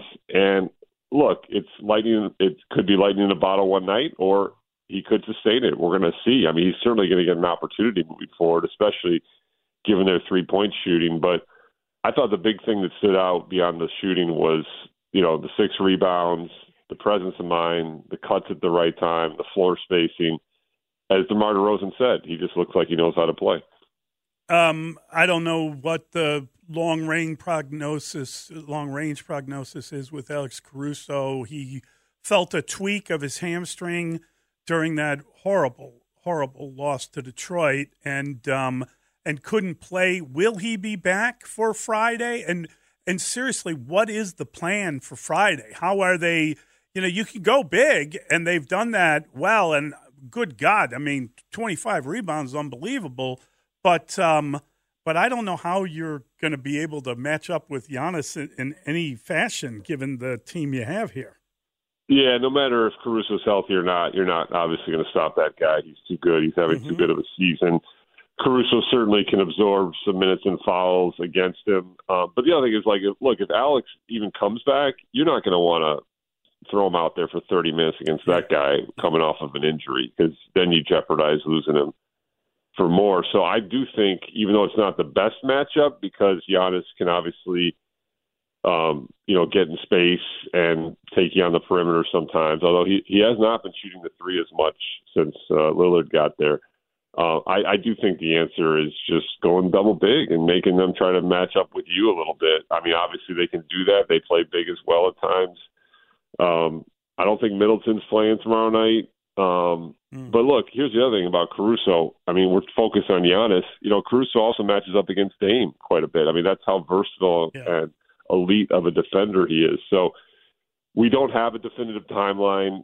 I can just tell you this, he's walking around without any issue. Now, obviously, that's not NBA basketball, but it was his birthday yesterday. He was in a good mood. He was celebrating as much as anybody with the team and with the team afterwards. So, I mean, they're off today, all-day treatment, 9 p.m. start tomorrow, all-day treatment tomorrow. I assume he'll be listed as questionable on the injury report, and we'll see where it goes from there. Casey, the last time the Bulls had 70 rebounds in a game, they were playing against the 76ers with Doug Collins and Daryl Dawkins in the lineup, and Tom Boerwinkle led them, I think, with 14. 74 rebounds last night. That was 1975, by the way. 74 rebounds last night is crazy. Is it all Andre Drummond? How do you explain what happened and what you saw? Because that was one of the stranger stats you're going to see all season long. Yeah, and I was 8 for that game, and I was not on press row, so neither was Mully. Okay. Yeah, how did that post-game interview with George McGinnis go? Yeah, exactly. I'm thinking Gleason's on there with Lonnie Kugel and a tube sock. I'm thinking that's the press row right there. But anyway, I digress. Yeah, I mean, look, 25 offensive rebounds, 32 second chance points. I mean, beyond the fact that, you're finishing the defense with defensive rebounding, that's how you win the game right there. When you're, not shooting well from three until late, when you're down 12 and easy points aren't coming your way. So yes, it's as Andre told us post game, it's a simple math equation. You've got two of the best rebounders of all time, and he quickly anointed himself as the best rebounder of all time, which he likes to do. It was Drummond. And look, the Cavs have the ability to match up against that with their two bigs. Bickerstaff dropped the double big lineup to start the first overtime, which was a little bit of a surprise. Billy countered, took Andre off until Vooch fouled out. So it was a little bit of a chess match within the chess match there, but that's right there how they won the game. I mean, 32 second chance points. So credit to Andre Drummond, third 20 rebound game of the season, and he just continues to play at a high level. Casey, I know that the loss to Detroit was really dispiriting, and I know DeMar DeRozan told you he was up till 6 a.m. as he was kind of replaying that game in his head. Billy said after the game that it was an outlier. I just wonder what was the bigger outlier, last night's win or the loss to those guys? They're both kind of outliers. Yeah, no doubt. I think he was more specifically referring to the 2 for 29 shooting as the outlier. But, I mean, look, that's just an unacceptable loss at this stage of the season. It really is. And to be down 2-1 in that season series should be embarrassing. I mean, that team has won 9 games this season. They do have young talent, but so you can't say, oh, that's a must or a gimme win for the Bulls. In fact, you know, just in the scuttlebutt in the media room pregame, a lot of us were pointing to how this is a trap game because they have young athleticism. They're coming off a tough loss to the Knicks. So I don't want to discount Detroit, but, you know, they have 9 wins for a reason, and you can't lose that game on your home floor. The three-point shooting continues to be a problem. I mean, they're 22nd, I want to say, in made three-pointers, so they're still bottom third of the league. And they did hit big threes late last night, which helped. Ayo hit a couple huge ones.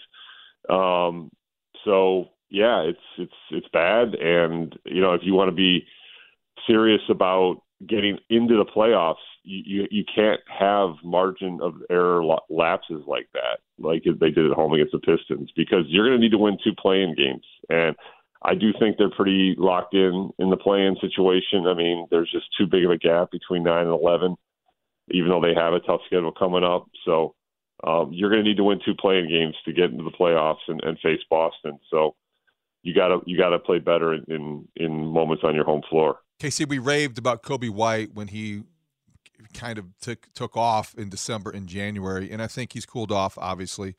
But Ayo Dosunmu has had a very good month of February, and over his last 10 games, I think he's averaging 16 points, and the scoring has increased for obvious reasons. There's a lot of guys who aren't there, and he has stepped up and taken advantage. How sustainable do you think that is? What have we seen in terms of the growth from Ayo Dosunmu this year, and is the scoring the biggest area that he has improved? 100%. And real quick on Coby before we get to Ayo, what I liked about Coby last night is it's another example of him making an impact on the game when he's not shooting well. So he shoots 5 for 20, but he almost has a triple-double with 12 assists, 8 rebounds, and he had a block late on Strus that was a complete effort play, just chased down from behind, got up really high and blocked it. So those are the kind of plays that impact winning, and it's a testament to his growth on a night where he's not shooting the ball well. Obviously, you'd like to see those shooting numbers change because it's a pretty pronounced slump in the 4 games since the All-Star break. Ayo only had one of those nights, like everybody did against Detroit. He again shot well last night, and that's absolute difference. His ability to make the 3-point shot consistently and at higher volume just opens up so much for him because he's always had the ability to get downhill, get out in transition. If you go under screens on him now, he's going to bury the 3. And he's also in a much better catch-and-shoot situation where he's shot ready more often. You can just watch him in the corner. He's got his hands ready. He catches that pass. He's got a quick release. And he still has that pretty elite finishing ability. So he's a two-way player, and he's a two-way player on a value contract. And whether he's a starter, 6th man, 7th man on a championship team, that doesn't matter. He is a competitor, and he brings it every night and, just really has put the work in to put the shooting woes that he had from beyond the arc last season behind him. And the credit goes to him and his work ethic, and that's a value contract for the Bulls for the next 2 seasons. Yeah, I mean, it's kind of fascinating to think about where he was and what kind of season he's had and how you view him now. What do you think when we start talking about 23 games left and what you'd have to do, whether you can make a move? I know out of the All-Star break a year ago, nobody moved in the Eastern Conference. Every team that was in their position kind of stayed there. Do you see any difference in the teams that you're looking at now in what the Bulls are able to do? Did they kind of miss that window of easier games? Is this going to be similar to what we've seen the last couple of nights moving forward here? Yeah, well, they've got, as you mentioned, 23 left. I don't see them going 14-9, which was the celebrated end of last season. I think the schedule is just too tough. I mean, you've got a really tough West Coast trip next week. You got Milwaukee coming in here on Friday. Milwaukee's obviously gettable because they're an up-and-down team, but it's going to take a big effort, especially if Caruso's out. Like I said before, I just see them staying at 9. There's too big of a gap between 9 and 8, and there's too big of a gap between 9 and 11. You know, Atlanta's a game and a half back at 10, but without Trae Young for a while, I think you probably stay ahead of them. So I'm just guessing, obviously, but I see them staying at 9. And like I said, they're going to have to win 2 play-in games just like they did last year to get into the playoffs. The difference would be, obviously, if they stay at 9, you get one of those at home, and that's why when you brought up the Pistons game, Mully, I said you just can't have those kind of lapses on your home court. I mean, that's going to be, assuming they stay at 9, you know, an opportunity to get one on your home court before you travel for the other play-in game. So I think they're going to be 9. They've got, like I said, a pretty tough schedule, but I just think there's too much separation between these other teams. Casey, I know today's NBA is different than what we watched growing up, and it's evolved even more this season and lately. But when Jevon Carter made a great back cut, got a good feed from Vooch, and passed up an open layup to feed Kobe White for a 3 that he missed, what went through your mind? Was that a smart basketball play? Is that the way you have to do it these days?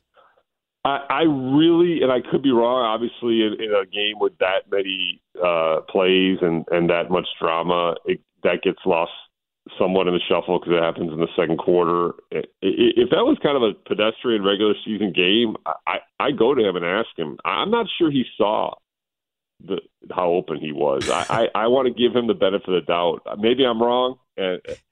He's a pretty smart player, and that just looked really bad. And I mean, I want to give him the benefit of the doubt. And he had his head turned when he made the back cut and never looked back at the rim when he gathered the pass. So I want to assume that he thought help was there and that he was just making the extra pass for rotation. But yeah, to your point, I mean, it actually harkened back to me to the season where, you know, Boylan was in charge and he talked so much about changing their shot profile. And that happened all the time where they would drive into the lane and they kick out to 3 for 3-pointers, oftentimes to Markkanen. So that's where it went for me, and it was, you know, on Twitter and on repeat for a reason. I mean, that was a pretty oversight play right there by Jevon Carter. Casey, you mentioned the clutch minutes thing again. You've mentioned that quite a bit. I think it's I think it's a confounding statistic for me because I read that and I read how they're doing in clutch. They're playing so many clutch minutes. Do I read that as a DeMar DeRozan statistic? They just happen to have like an extraordinarily clutch player, or I mean, why are they 3 games under 500 if they've got such a good record in clutch games and in overtime games and all that? It really is. It is the damnedest statistic I've ever seen. Yeah, and the reason I keep mentioning it is because they play one every damn game. I mean, they have an uncanny ability to play close games. So all it says is that they're just in a lot of close games. And a clutch game is defined as any game within 5 points with 5 minutes or less to play. So that just to me shows that this is a pretty stuck in the middle team that has very little margin of error, and most of their games go down to the wire. Now, the difference, to your point, Mully, is they've fared better in them this season than they did last season. They're not at the level of DeMar's first season when they were one of the best teams in the league in clutch games. They are one of the better teams, but they're not elite. So, you know, they do have the best record in overtime. Well, they played the most overtime games. I don't know if they have the best winning percentage, but they're now 6-3 in overtime games. So you could just imagine where this season would be if they hadn't, you know, won some of these games in the dramatic fashion that they have. And it goes back to that first point. You say what you want about, the management or the nitpicking or, they are stuck in the middle or their future, all that stuff. You got to give these players some credit, man. They are battling shorthanded and staying in games where, a lot of teams would have quit last night. Down 12, fourth quarter, back-to-back, bad loss to Detroit the night before. A lot of teams would have quit. I mean, that happens in the NBA. And it didn't happen last night, and I think the players deserve a lot of credit for that. Casey, I hope you get a little bit of a bonus after saving NBC Sports Chicago from getting fined by the FCC postgame when you took the microphone away from a swearing Andre Drummond. That was very good, quick on your feet. Nice move.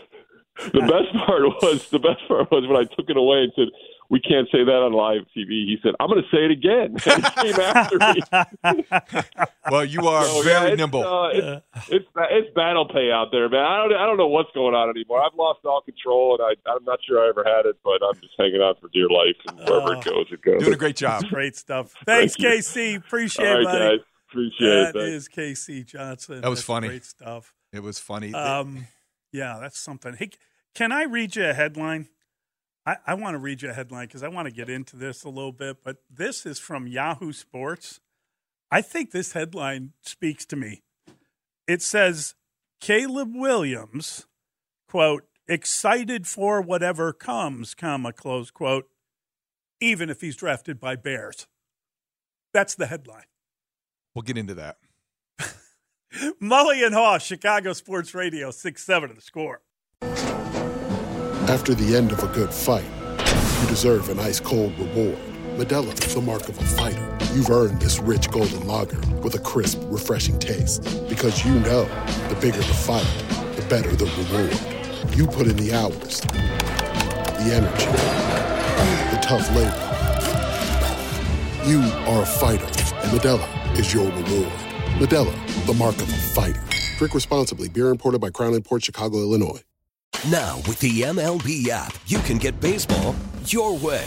Pick your favorite team, your favorite players, and get customized highlights, stories, and breaking news right on your home feed. Follow the action with Game Day, where 3D replays add another dimension. Plus, notifications can keep you connected to every pitch, every hit, every game. The MLB app. Baseball your way. Download it now for free from the App Store or Google Play. Blackout and other restrictions apply. Major League Baseball trademarks used with permission. Chicago's pizza is fire. No way. I can't do that. What? Deep dish? No. No, trust me. The tomatoes. He said, if I wanted tomato soup, I would ask for tomato soup. I'm saying there's this deep dish pizza, and it's like a big old slab of sausage on top of the pizza. That's nasty. Huge. No. Trust me, it's fire. Really? I'd be down to try it. Where's that? DC? They have one. They probably have some in DC. They probably have some here, obviously, but they got them. They got them in Chicago. They're fire. Mully and Haw, Chicago Sports Radio, 6-7 of The Score. That is the voice of Caleb Williams, and he was on some podcast or other talking about Chicago, pizza. Well, pizza, deep dish, or stuffed pizza. I think when I grew up, we called it stuffed pizza, like Giordano's. The point of that is not what pizza he prefers. The point of that, I think, is getting used to what his voice sounds like, because I think it will be a familiar one for years to come in Chicago. Yeah. Caleb Williams is going to have a lot to say. I think we're going to hear from him a lot. I think the Bears are going to draft him. I think it's all headed in that direction. And the suggestion from the headline you read was the Bears are going to draft him, like it or not. And I think it's a gross overreaction. He's excited, even if it's the damn Bears. How do you explain that? Because I think context is very important. You know that well, I mean, it is a Yahoo headline. It's very important. It is basically a story where you use the quotes from Pete Thamel. So it's a rewriting of quotes from Justin Fields. It's an aggregator.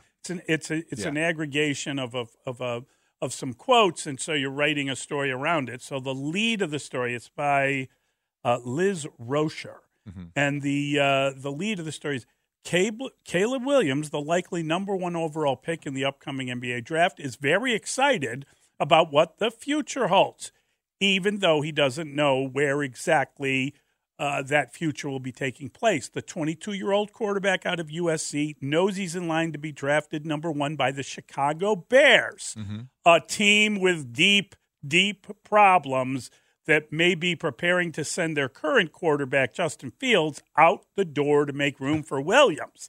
The Bears aren't exactly a premier destination for quarterbacks these days, and walking into the locker room that only recently belonged to Fields has the potential to be really awkward, but Williams is at peace with whatever happens. He can't control it, so he's doing his best to focus on the many, many positives, and then she goes into back to the quotes from Pete Thamel. I don't know the writer, but I will say this. This is the problem with where the sports media is, and I'll just leave it to the sports media at this point. Where we are right now, fact versus opinion, letting somebody else's words pass as your own reporting. And I think what this does is a very blurry, fuzzy line. Molly, that's making a lot of assumptions that just aren't fair to make. And fairness has been lost in this entire thing. Caleb Williams was having things held against him that he never said, that he really didn't have a chance to dispute until yesterday. Now, you can point out and question the timing of the ESPN story if you wish. Sure. You can be skeptical of the placement of it and who wrote it, whatever you want to do. But let's be fair here in terms of evaluating what situation Caleb Williams would be coming into. The Bears' quarterback history is what it is.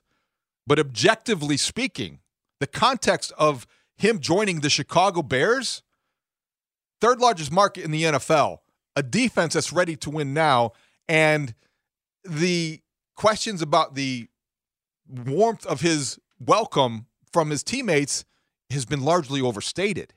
Because if you can play, you will fit in quickly, regardless of what the previous quarterback was or wasn't to his team. You could also throw in there that they have a legitimate number 1 receiver in DJ Moore, which they haven't had for many a year. And I think that very fact, the very fact that they have a guy like DJ Moore on the offense, there's a lot of people. You need more. You got to keep doubling down. You got to get more receivers. You need another tight. We all know the weaponry, but you have more than you've had for a long time. How good is DJ Moore? Where does he fit into the pantheon of Bears receivers? And I'm talking like ever. He's all time. Good. Yes. He's as good as anybody they've had in the modern era. I really think he has, and he is. And I think there's a lesson to that as well. I think there's a lesson to the fact. Let's look at it this way. So the Bears have these draft picks. They have some very high draft picks. They presumably will be adding to their draft kitty if indeed they end up trading Justin Fields, as was indicated, or the possibility of which was indicated during their initial meeting at the Combine. So I think that you start imagining what this roster could look like in another year, and you're thinking that they're going to be improved even upon what they are. Now, when I talk to people about that, and even some texters and some listeners will say things like, well, don't forget they got all this money in free agency. And, I don't believe.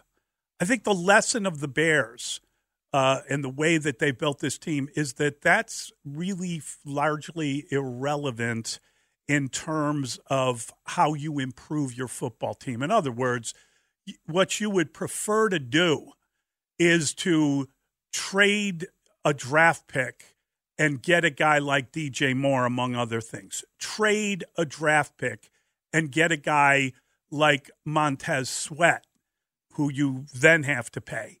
But I don't know that going into the free agent market, even with $80 million, when the price of talent is so expensive, when the projection of players from one scheme into another is so uncertain, I don't know that going out and buying a player in the offseason is the path forward for the Bears. Well, the thing you have always have to accept when you go into free agency is you understand you're going to overpay. Yes. And you can't really make a living or build a winning roster that way. What you do benefit from having all the cap space is being able to, once you get players in those kind of trades, Montez Sweat, DJ Moore, you're able to pay them to keep them because you have the luxury of having salary cap space. So DJ Moore might be the next guy you see having a contract extension if he is rewarded for the season he had and the future he's going to have.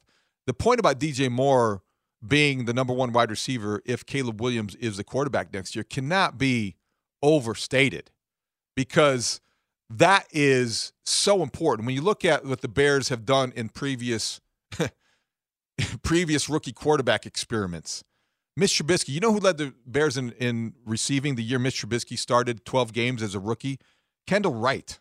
You remember Kendall Wright? He had 59 catches that year. Wow. Justin Fields came into a mess when he was a rookie and took over. He didn't have an offensive coordinator, an offensive plan. He didn't have a infrastructure that was conducive to success.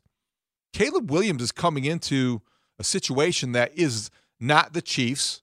It's not as good as it could be and other teams have, but he has DJ Moore. He has a new offensive coordinator, and potentially he'll have an offensive line. The Bears may take an offensive tackle at number 9. Then they're going to have bookend first-round draft picks if they go that route. If not, they may go offense with a receiver at number 9.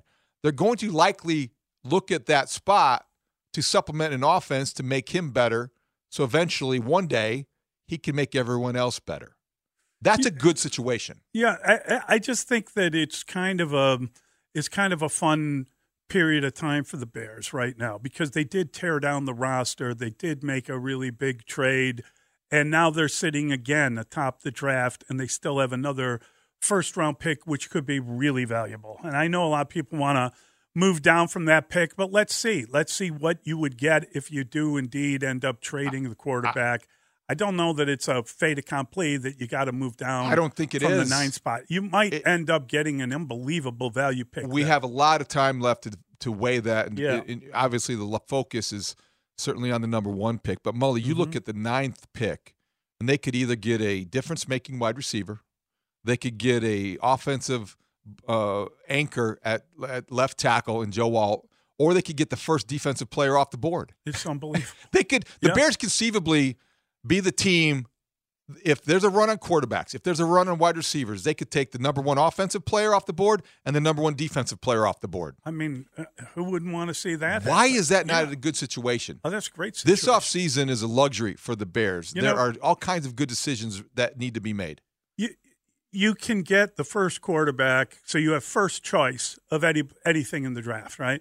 When you get the first player at a position, that is a very unique and wonderful circumstance.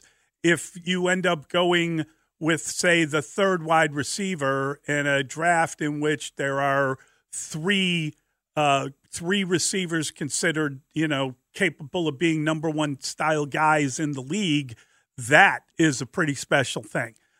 If you're getting a 2nd offensive tackle, whatever it might be, you got a chance to get a really good premier position. It's about premier positions, especially with high draft picks.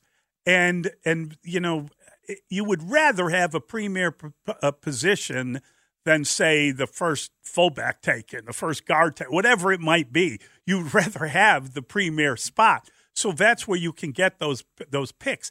You get the first pass rusher out of a draft, that's usually a pretty good player. Yeah, usually a pretty good player that's going to, if he comes to Chicago, not have as much pressure on him as some places he could land because you have Montez Sweat opposite you. Already there. And you have a defense that is already successful. So there's not going to be as much pressure on you to carry as big of a load or as heavy of a burden as it might be if you go to a defense that's really struggling and you're going to get the majority of the focus from every offense you play.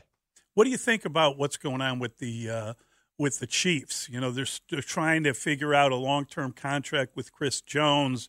They're trying to get that one hammered down, and as a result, they're probably not going to franchise a cornerback, and he's a player, is a really good player, could be on the free agent market. L'Jarius Sneed's one of the best cornerbacks in football. Yes, sign and trade. He's been given permission to seek a trade. What I think about with Kansas City, like they did with Chris Jones, they worked it out. I also think about with Kansas City, they got rid of Tyreek Hill and they won 2 Super Bowls. Mm-hmm. I think they're going to be okay as long as 15's there. It's not ideal, but they have the luxury. Brett Veach has the luxury of letting these guys explore their own options, kind of see what's out there, and then make a decision. I don't think the Chiefs are going to be in that. That defense was one of the big reasons they won again, but I think they would be just fine. Yeah, moving forward. Different scenario than with the Bears. The Bears need Jalen Johnson more than the Chiefs need L'Jarius Sneed. Yeah, I'm not arguing that, but it's kind of an interesting idea. I don't want to. We can ask Mark Grody about it. We'll talk to Grody at 8. He's down at the Combine. But I heard him say he wasn't overly impressed with Caleb Williams physically, and I found that interesting. Well, you're not supposed to be, right? I mean, he doesn't have this. He's not this 6'4" imposing figure for Mark to see in the hallway. He just looks like a normal guy. It's his ability. He's not physically as imposing as a Justin Fields would be. Right. Justin Fields, you look at him and he's cut and he's physical, and you can see how he's running through tackles time and again. With Caleb Williams, he's more slight and he's not as tall. Yep. And he might not be as intimidating, especially to a guy like Grody. What the hell does that mean? It means Grody's a strapping man. He's got, you look at Mark Grody and you kind of wither. Yeah, we all do. We all get it. Man among men. Yes. Mark Grody. He's an intimidating figure. He looms over us like a colossus. I hope that he didn't shave this morning so he looks a little bit more like Flusy every day. Yeah, I think he's got all the photos up, and he's kind of, he's gluing in little strands of beard. I think he probably You're the one who said he came into wispy. He's a little wispy, wispy. Right now he's probably pumping some iron in the hotel weight room. Okay. We'll talk to Grody in a little bit. We'll get to your phone line, into the phone calls, 312-644-6767. Are you expecting anything out of the next market here, the free agent market, or do you want the Bears to kind of sit chilly a little bit and maybe not do the most expensive spending you can do, which of course is premier guys in the market? 312-644-6767. Mullion Hall on the score. I'd like to avoid the franchise tag for him. I think there's a really good space for us to find a middle ground. Again, we always have the tag to use, but I really would like to get something done long term with him. Mullion Hall, Chicago Sports Radio 6-7 of the score. That is the voice of Ryan Poles. He is the general manager of the Bears. He sees a middle ground. That is a good place to get a deal done with Jalen Johnson. Doesn't want to use the tag. They do have the tag. If you were putting book on it right now, what would you guess are the odds they end up using the tag? Well, I don't know about laying odds. I'm not. You do it. I'm not Mr. Circa, but I do think that it's 60-40 that they tag them. And I guess whatever odds that ends up being, I think it's more of a. They're still right now until they do it. My sense is that until they don't do it, until they announce a contract extension that is conducive and to keeping a guy happy and keeping your defense whole, I'm skeptical because I felt like what we heard the other day was very encouraging. I love the fact that they're both talking. I like the idea that they're making progress, and I love the transparency in Ryan Poles. But until they have a deal, they don't have a deal. And you're one step closer to using the franchise tag, a tool that no general manager likes to use and players can't stand it. But I don't think that there's any reason to believe that they won't do it in this case. I still think it's 60-40 they tag them. Yeah, I think it is too. I think that's a good percentage. I think it's more likely than not that they end up having to tag the guy because when you talk about the good contract and the growth and you talk about the middle ground, that's not what the player's thinking. The player is thinking, I went into free agency. I have taken this thing. I have taken all the risk, and I got through it. And I've proven by having my best season when it mattered most, I've proven that I am a franchise player, and I deserve a long time deal with the organization. And the general manager looks at it like, well, we want to sign you, we want to get you a deal, but we also don't want to be setting a new mark for players in the league. And the player thinks, I should be the highest paid player in the league. No general manager wants to set the new market for a position.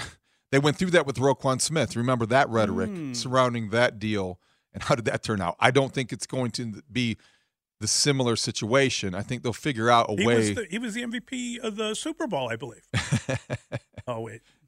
But he was a Pro Bowl player. He's a Pro Bowl player. He's an all-pro linebacker. He is worth the investment that the Ravens made in him.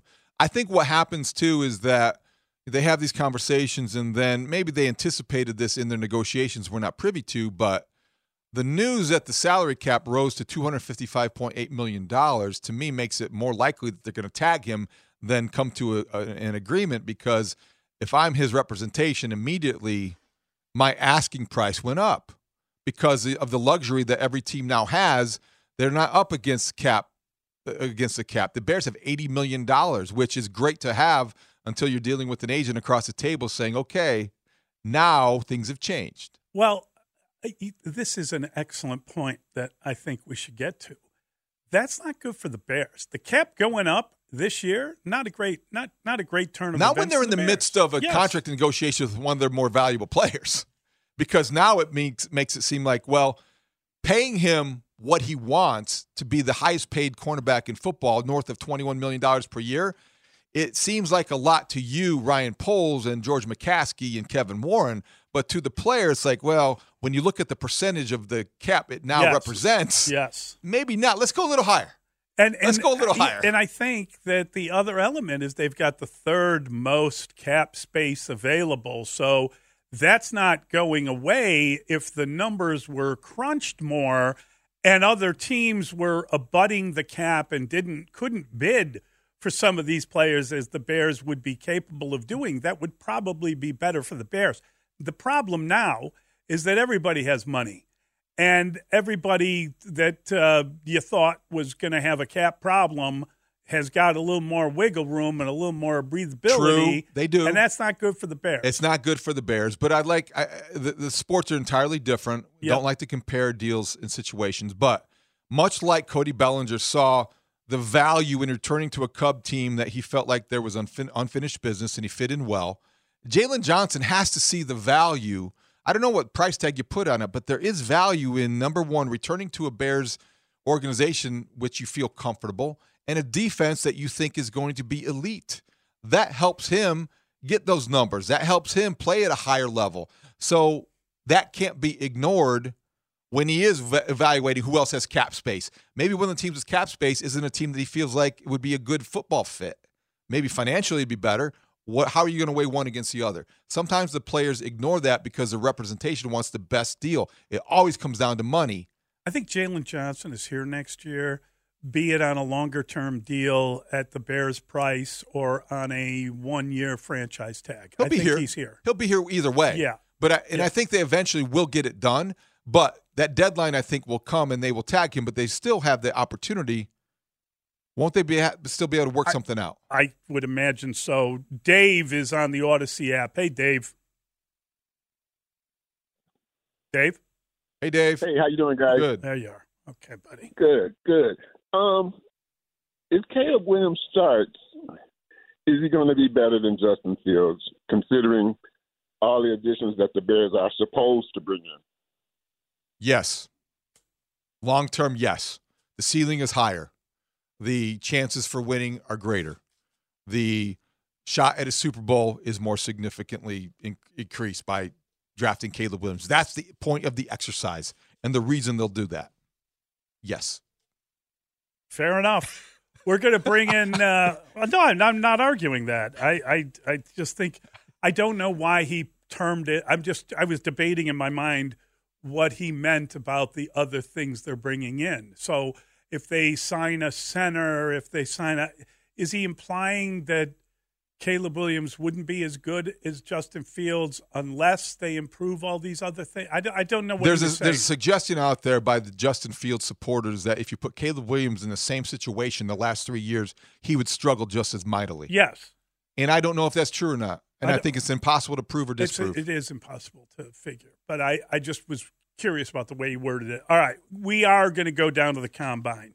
We are going to get in line for a cup of joe with a gentleman by the name of Mark Grote. And I don't think he's actually standing in line for coffee. I think he's pretending to so he can interview people.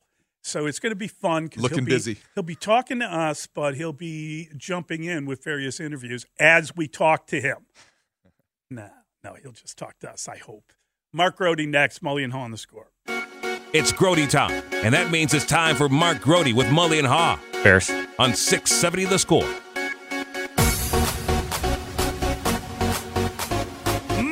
Mully and Haw, Chicago Sports Radio 670 The Score. It's time for that one guy. He has been, he continues to be, he will be moving forward. You know who he is. He's Mark Grote. And now joining us on the Circa Resort and Casino Hotline is Mark Grote, CircaLasVegas.com. Good morning, Mark. How are you, buddy?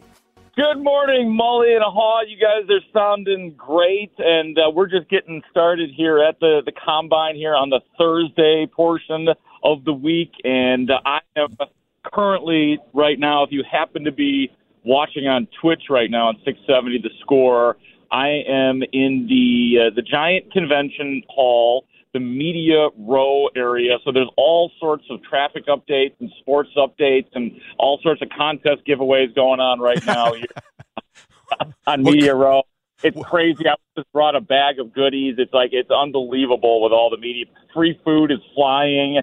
And then behind this giant curtain, again, if you're watching, and I encourage you to do that, is where the player interviews will resume in a little bit. And when I say the player interviews, I'm talking about the ones that we get to conduct with the players as the drama continues to build up to tomorrow. Tomorrow's like the Super Bowl. This is like Super Bowl weekend, and tomorrow's the big day when all the quarterbacks talk. In a little bit, after I get done with you guys, I'm going to go talk to some safeties because the Bears do have an opening at safety. You look really animated, Mark Grote. You look real energetic on the Twitch stream. People need to check that out, twitch.tv/Chicago670 The Score.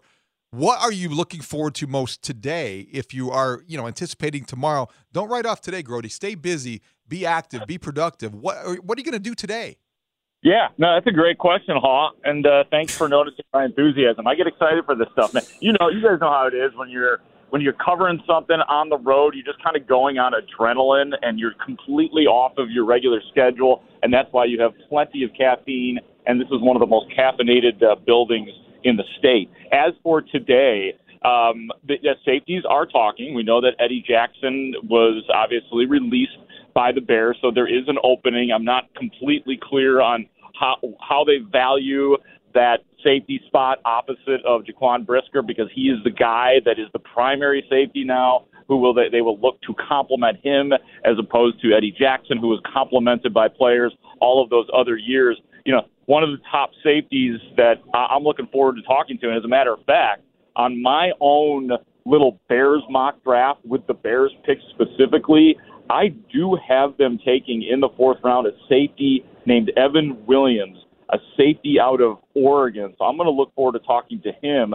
Also, there's a couple of USC defensive players that are going to speak today. So I'm looking really forward. You know the angle I'm going here. I'm looking forward to talking to those guys about practicing with Mr. Caleb Williams and what it's like to defend him. So, yeah, it's going to be an interesting day here today talking to some defensive backs and see if there's anything plausible for the Bears. I don't know if you've been in touch with Joe Ostrowski, but Joe let us know this morning that the odds for Justin Fields' next team are in. Minus 425, the Atlanta Falcons. Plus 240, the Chicago Bears. He is more likely to be in Atlanta than Chicago if you're making a bet. Next up is the Steelers at plus 380, plus 1,200. The Raiders, the Giants, plus 18, plus 2,200. The Patriots, plus 4,000. The Broncos Commander, and plus 5,000. The Bucks. I just find that fascinating that the odds are that he will be with Atlanta over Chicago, even though he's already on the Bears. Well, it's the easy way to go, and we've all been putting that together. Oh, he's from Atlanta. Oh, Atlanta needs a quarterback. Oh, Atlanta's got a whole bunch of weapons that are just sort of dormant right now. You know, it does feel like that would be a good fit for Justin Fields, and I know that he doesn't necessarily have a choice in the matter, although Ryan Poles keeps on saying that he's going to do good by Justin Fields. I don't know. I was conflicted in listening to him talk on the St. Brown podcast, and, he talked about Atlanta. It sounded to me that, just to oversimplify it, sounded to me that Justin Fields thought the idea of going to Atlanta sounds like a pain in the butt. Like he had zero enthusiasm about that idea, about being ambushed by all the people at home and needing to get tickets and all that. It sounds like that's not ideal for him, but I'm sure that he would come around. All those other teams are plausible too. One team that I know he's not going to end up going to or be traded to, and I'll let Joe Ostrowski know about this, is the Raiders. There's no way that's going to happen because you're not going to put Justin Fields back with Luke Getsy again. That's just not going to happen. So Steelers would be interesting and kind of not outside the box, but a little bit behind Atlanta. But, yeah, on the overall, I would probably agree that seems to be, from the people that I've talked to out here and anybody that wants to give an opinion, it does sound like Atlanta is the most plausible trading partner. But you never know. We all know that be prepared for a surprise party. I didn't see coming what happened last year as soon as it did with the trading of the number one pick and the DJ Moore pick, but we're not looking at that scenario this year. All right, Groats, I know you're a hockey guy, but when you look at Caleb Williams face-to-face, eye-to-eye, and if you've seen him in Indianapolis, have you said that he's smaller than you think? His stature is not what it needs to be an NFL quarterback? You said he's a tiny little fella, and you thought you might steal him while you were there. Is that accurate, Grody? I was like, oh, man, I don't want to run into this guy. I might knock him over. I mean, I was like, unbelievable. No, let me set this up. Let me set this up for you guys. So there is one of the hallways that leads directly into the Dome. It's attached to the convention center. And for people who don't know, we don't get to actually watch the workout. So you can get into Lucas Oil Stadium. There's a big hallway, and I was just kind of hanging out, loitering around there, seeing who I could talk to, doing a little bit of people watching because it's fascinating, to see all the head coaches and the agents and see who they're hanging out with, see a Jim Harbaugh coming in, walking solo, seeing a tense Sean Payton. And I'm just sitting there, and I'm literally getting ready to go on the air with Bernstein and Holmes and Layla yesterday, and I see a guy intensely videoing and what looks to be a player, which is not uncommon. And then I'm just looking at him. I'm not too impressed, and I'm like, he seems kind of unassuming. And I'm like, oh my God, that's Caleb freaking Williams right there. And no, he did not strike me when I saw him as, oh, look at that athlete. You know what I mean? Like, so I think he's bigger than Bryce Young, but it was noticeable to me, his size. Like it really was. And as I've been saying, it is what it is. That's what I saw. But I am not one of those who is considerably worried about it with Caleb Williams because he has done what he has done at USC dealing with that. I know the NFL is a different animal, but this guy with the arm angles that he has, his ability to get out of the pocket and make plays and to adjust, I think that he's going to be okay. How long did you have to stay in Ryan Poles' closet in order to eavesdrop on that interview with Caleb Williams? Oh, man, it was tough. Here's the thing. This is why I'm drinking all the coffee. They locked the doors here, and I just camped out and got the lowdown. No, I'm definitely looking forward, though, to hearing more about the meeting. I'm sure that we'll, the standard, did you do the darts or did you do the golf balls? And we'll ask all the questions. I promise you that if somebody doesn't, I will. asking him about the whole thing about the desire to go to Chicago, his dad's part in all of this. Certainly, I'll ask about the height concerns and all of that, but it'll be interesting to hear what he says about that because we know what the concerns were coming in. It sounds like, per that ESPN report by Pete Thamel, that a lot of that has been cleared up. But we all collectively, and most importantly, the Bears and Ryan Poles, still need to hear that from him and need to hear how he says it. Context is important in this case. So you're still skeptical because I think that story was very interesting, and I felt like it was the most important development of the Caleb Williams speculation season. He corrected a lot of things that had been, I think misinformation, inaccurate, Mark, and I think the perception of Caleb Williams largely could have changed because of that story, and I guess he gets another opportunity on Friday to do some more, I guess, correcting. How much do you think that could change the narrative of his pre-draft process? It'll change it all, David. I mean, I think that people just need to hear it from him, and I think that we will all give him the benefit of the doubt unless he gets up there and we could just detect that he's being disingenuous and he's going through the motions and he's not giving a full explanation. I think that, I have a good enough antenna that I could tell when a player is being real about something. But in terms of, I don't know if the stuff that we've been hearing, David, has necessarily been inaccurate. I think that it's very possible that when Caleb Williams and his camp heard that the Bears had the number one pick, they were like, oh, man. And it's very possible that was not a very exciting option for them.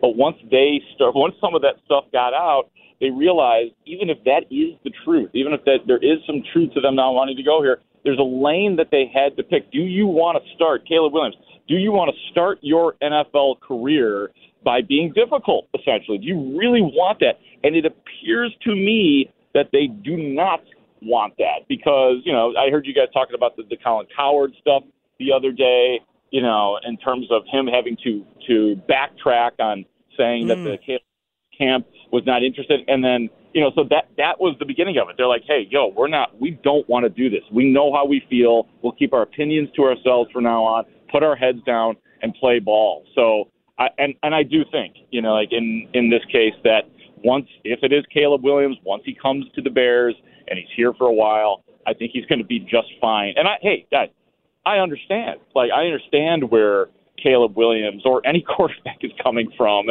If they look side-eyed at coming to the Chicago Bears, why wouldn't you, considering the lack of success that the Bears have had at quarterback? But ultimately, I don't think it's going to be a problem, but I do want to confirm it tomorrow, and that's what we will do.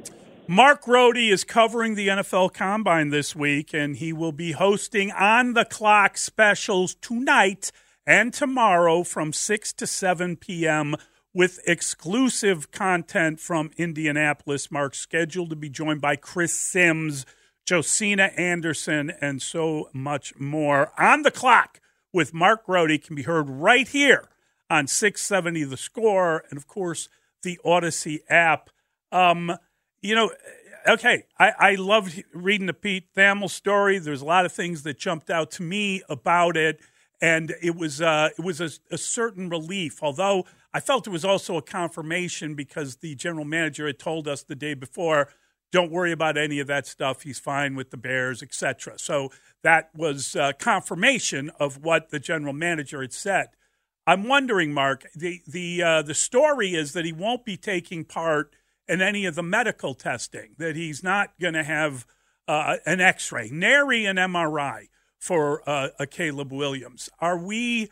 And then I look at the teams he's talking to, and it's a curious collection of teams because obviously we know the top of the draft wants to talk to him, but then there are other teams that would have to probably trade up in order to get an opportunity to take him.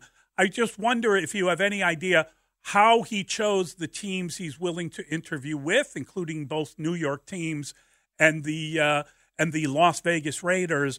And what does it mean to you about not wanting all his medical stuff shared with every team in the league? Yeah, I don't know. Maybe he's worried about that measuring stick. Yeah, I'm not really sure. Is he going to be measured? And I'm serious. I mean, are we going to get like the exact height and weight? And he's not taking part in throwing or lifting or anything like that. We know that. But I'm very curious about what his hand size is, that kind of stuff. Yeah, I am too. My guess, Mully, is that we will get the height, weight thing down. I mean, I know that if he can avoid it, he will, but that's just such an easy thing, and I think that probably will happen. Now, in terms of the poking and the prodding and the medical stuff, quite frankly, I don't know. I don't understand why he wouldn't want to go with that. I mean, even if there is some sort of minor injury or whatever the case may be, I don't think that that's going to hurt his draft stock unless there's something ridiculous or crazy that's completely vulnerable that we don't know about. So I'm a little bit confused about that part, and that will definitely be another question. And who knows? Who knows what develops here today, and could he possibly still do the medicals? I'm keeping that possibility open. So we'll see. I mean, I just think it's kind of a mess in that regard. In terms of the teams that potentially or are or have met with Caleb Williams at this point, yeah, some of those things did catch my interest. Like, you mentioned the Minnesota portion of it. I don't know exactly how he decided to, accept these meetings, other than it's very possible that those are the teams that called him. He said, yeah, sure, I'll meet with you guys. And from their side, hey, if this guy is a generational quarterback, and I know that we've hit people over the head with that and overused that terminology, then some of these teams, the Jets, Minnesota, that they are going to, there are so many teams that are going to do what they have to do to potentially get this guy. And, and as people have been saying all week, expect something. Ryan Poles said it. Expect something crazy to happen. Who knows because we all think we know what's going to go down, and we've got our scenarios in our head. We know what the betting line is in terms of Caleb Williams and the Atlanta trade, but there's always the wild card, and I think that sets up for the potential of it. So I know you're talking to safeties today, and you get a glimpse of that. Yesterday was the edge rushers and defensive linemen. We heard from a lot of guys, and I think that they were all possibilities. There's a couple of them that could be there at number 9. What were you looking for yesterday from those experiences and interactions? And has anything happened this week that you didn't expect in terms of a memorable meeting or interview or nugget that you unearthed? Yeah, I think that the most interesting guy that I've talked to at the Combine, maybe even in a couple of years, actually, and a guy that I didn't know much about, is UCLA edge rusher Laiatu Latu, who had 13 sacks last year. He had 10.5 the year before that. This is a guy with a great story, too, because the year before, 3 years ago, his rookie year, this guy basically had a broken neck, and was told, you're done with football. And now here he is, back-to-back years of double-digit sacks, and is considered by some as the top defensive end on the board. And he is a super gregarious, fun, interesting guy. There's, I sent that back there, so you guys should listen to that sometime. He's a really interesting dude. And he said he had a blast with the Bears. He did meet with the Bears. He said he had fun with he got a kick out of the darts thing and the golf thing, but he is a super talented prospect. I don't know if he is sturdy or if he's what the Bears want at number 9. A couple of the other guys, I think my top defensive end on the board, and I talked to him yesterday, is Dallas Turner out of Alabama. Right. 11 sacks last year, 15.5 tackles for loss. He's my top guy. Other dudes, too, that I talked to, Jared Verse of Florida State, another guy who's kind of a late bloomer. He had his growth spurt late, and now he's up to 6'4", 251, and he didn't look like he was going to even make it out of high school or into a major program. And then one of the better athletes in the group, too, a guy that was pretty impressive, is Chop Robinson out of Penn State. He did have a leg injury last year.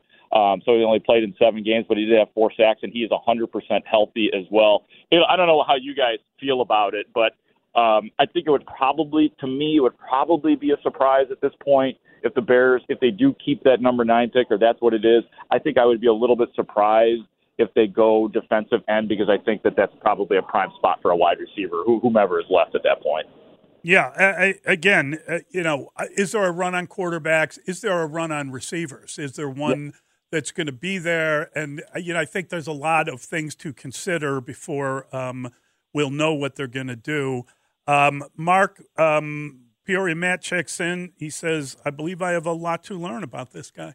So we got that going. We got a pun on Latu. So here we go. All right, buddy. Thank you, pal. Yeah, you look beautiful. You care deeply, and we can't wait to hear you on the clock. The specials tonight and tomorrow, 6 to 7, exclusively from Indy with Mark Grote on The Score. Thank you, guys. I appreciate that. Yeah, we're actually doing we have a special tonight, and then we're doing a bonus show on Friday, too. On the Clock will be on Friday as well from 6 o'clock until 7 o'clock. I believe Daniel Jeremiah will join me for that. Gotta love that. He's a good guest. Yeah. Hey, Grote, did you get a new stylist, too? Yeah. David said your beard would come in too wispy to keep up the Flusy thing, but... I'm gonna have to see. Like I've been saying, I am capable of growing a beard in that same color as Matt Eberflus. So yeah, I'm gonna keep this thing alive. We'll see. I think that I'm gonna have that prepared for training camp, because that's where you want to show up looking in shape and looking different. So that is what I'm trying to figure out. Grote, here. if you hold up your end of the bargain, we'll get you fitted in some Flag and Anthem, and you look very debonair. Yeah, you won't even have to get in shape to look good with Flag and Anthem, buddy. Can I get a bushel of flannels from you guys? Can you get used? Honestly, used flannels. Yeah, there's definitely bushels. All right, buddy. Thanks, Mark. God bless, Mark. Thank you, pal. Bye. See you guys. That is our guy, Mark Grote. That's fun stuff. Can't wait to hear him from the Combine with those interviews. Daniel Jeremiah is a good get. He is the guy that coined the confetti test. Yeah. And does your quarterback pass the confetti test? Can you imagine him being on the field as confetti falls to the ground and you're celebrating a Super Bowl? Can your scientist get you confetti? Mully and Haw, Chicago Sports Radio, 6-7 to Score.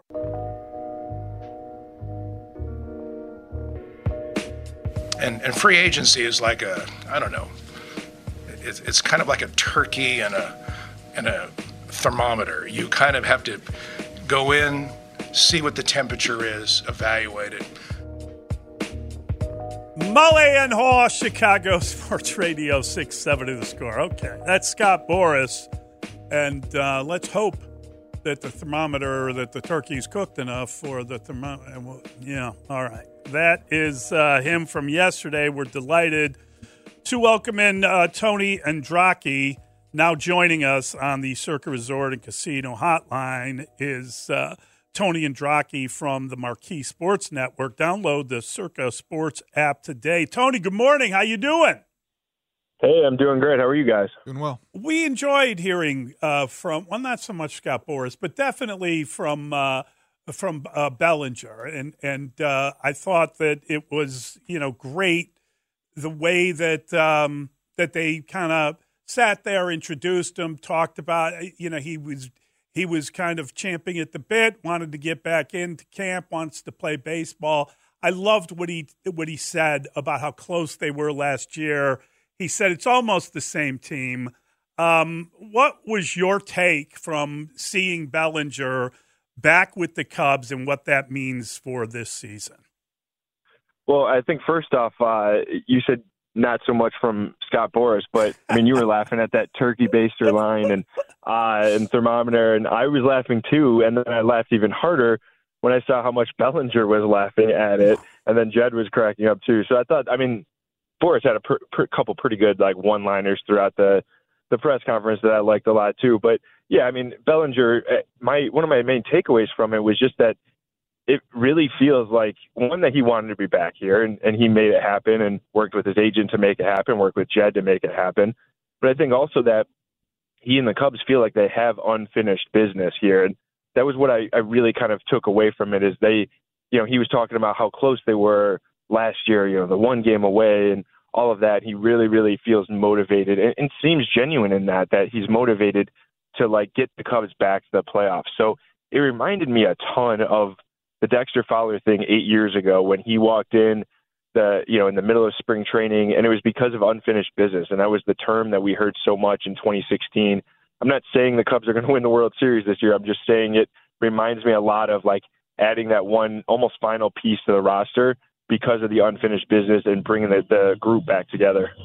Tony, I got to ask though, why was Scott Boras even there? Tom Ricketts had to have signed off on it. Jed Hoyer had to have signed off on it. Yeah, he had a couple good one-liners. He's always good for that. He is a powerful agent. We all understand that. He's not a Cubs executive. I just wondered, why was he there? I don't know the exact answer to that. I know that he's been at a lot of his top clients' press conferences over just the past couple of years throughout other teams as well. So, but I don't know for sure why he was there. And it is a little unusual to see the agent up at the table alongside the player, alongside the Cubs executive. But, the agents are always there. I think of when Seiya signed, like his agent was there and ended up holding court and had like a media scrum after. It just wasn't at the table with everybody else. I know there was a lot of jokes and there was a very funny kind of double take toward Jed when the question was asked about if, there's going to be another move with a Boras client for the Cubs and all of that. Now, I've read it a couple different ways. Somebody wrote a story saying the Cubs are $30 million below the tax barrier, and someone wrote they're about $5 million below the tax barrier. Regardless, and I know Jed was asked this, but do you believe they're done now? Do you believe this is the roster and you're moving forward and you got the new manager and what he can do with the younger players, or do you think there is a possibility, however unlikely, that they could try to grab another one of these short-term deals with a Boras client? Yeah, I'm a little pessimistic on any sort of like Boras client or major acquisition like that. I'm not saying I would rule it out completely, but I just think that for the most part, this team is done. And I think they like their pitching depth and stuff a lot in terms of, adding one of those guys.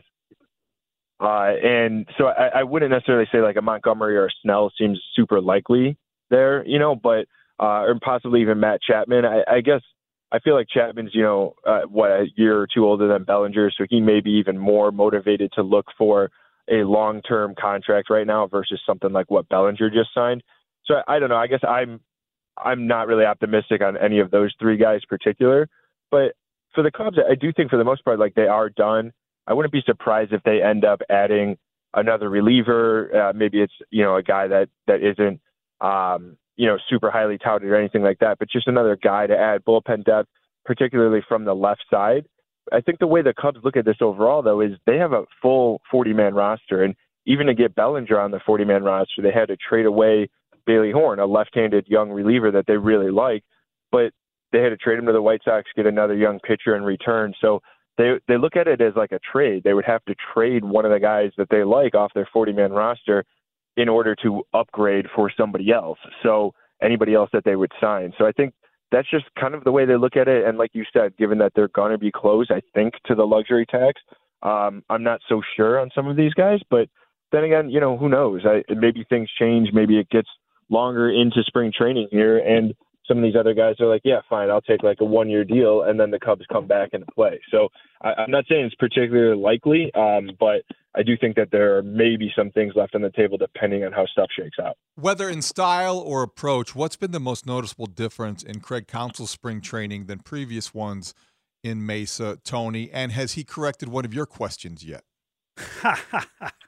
He has not, no. So, I just got down here yesterday after his scrum, so I'm going to, talk to him now. He has not corrected any of my questions as of yet. Just in general, whenever I've talked to him, at convention or his introductory presser or anything like that. So we'll see. I'm sure I'll get one at some point.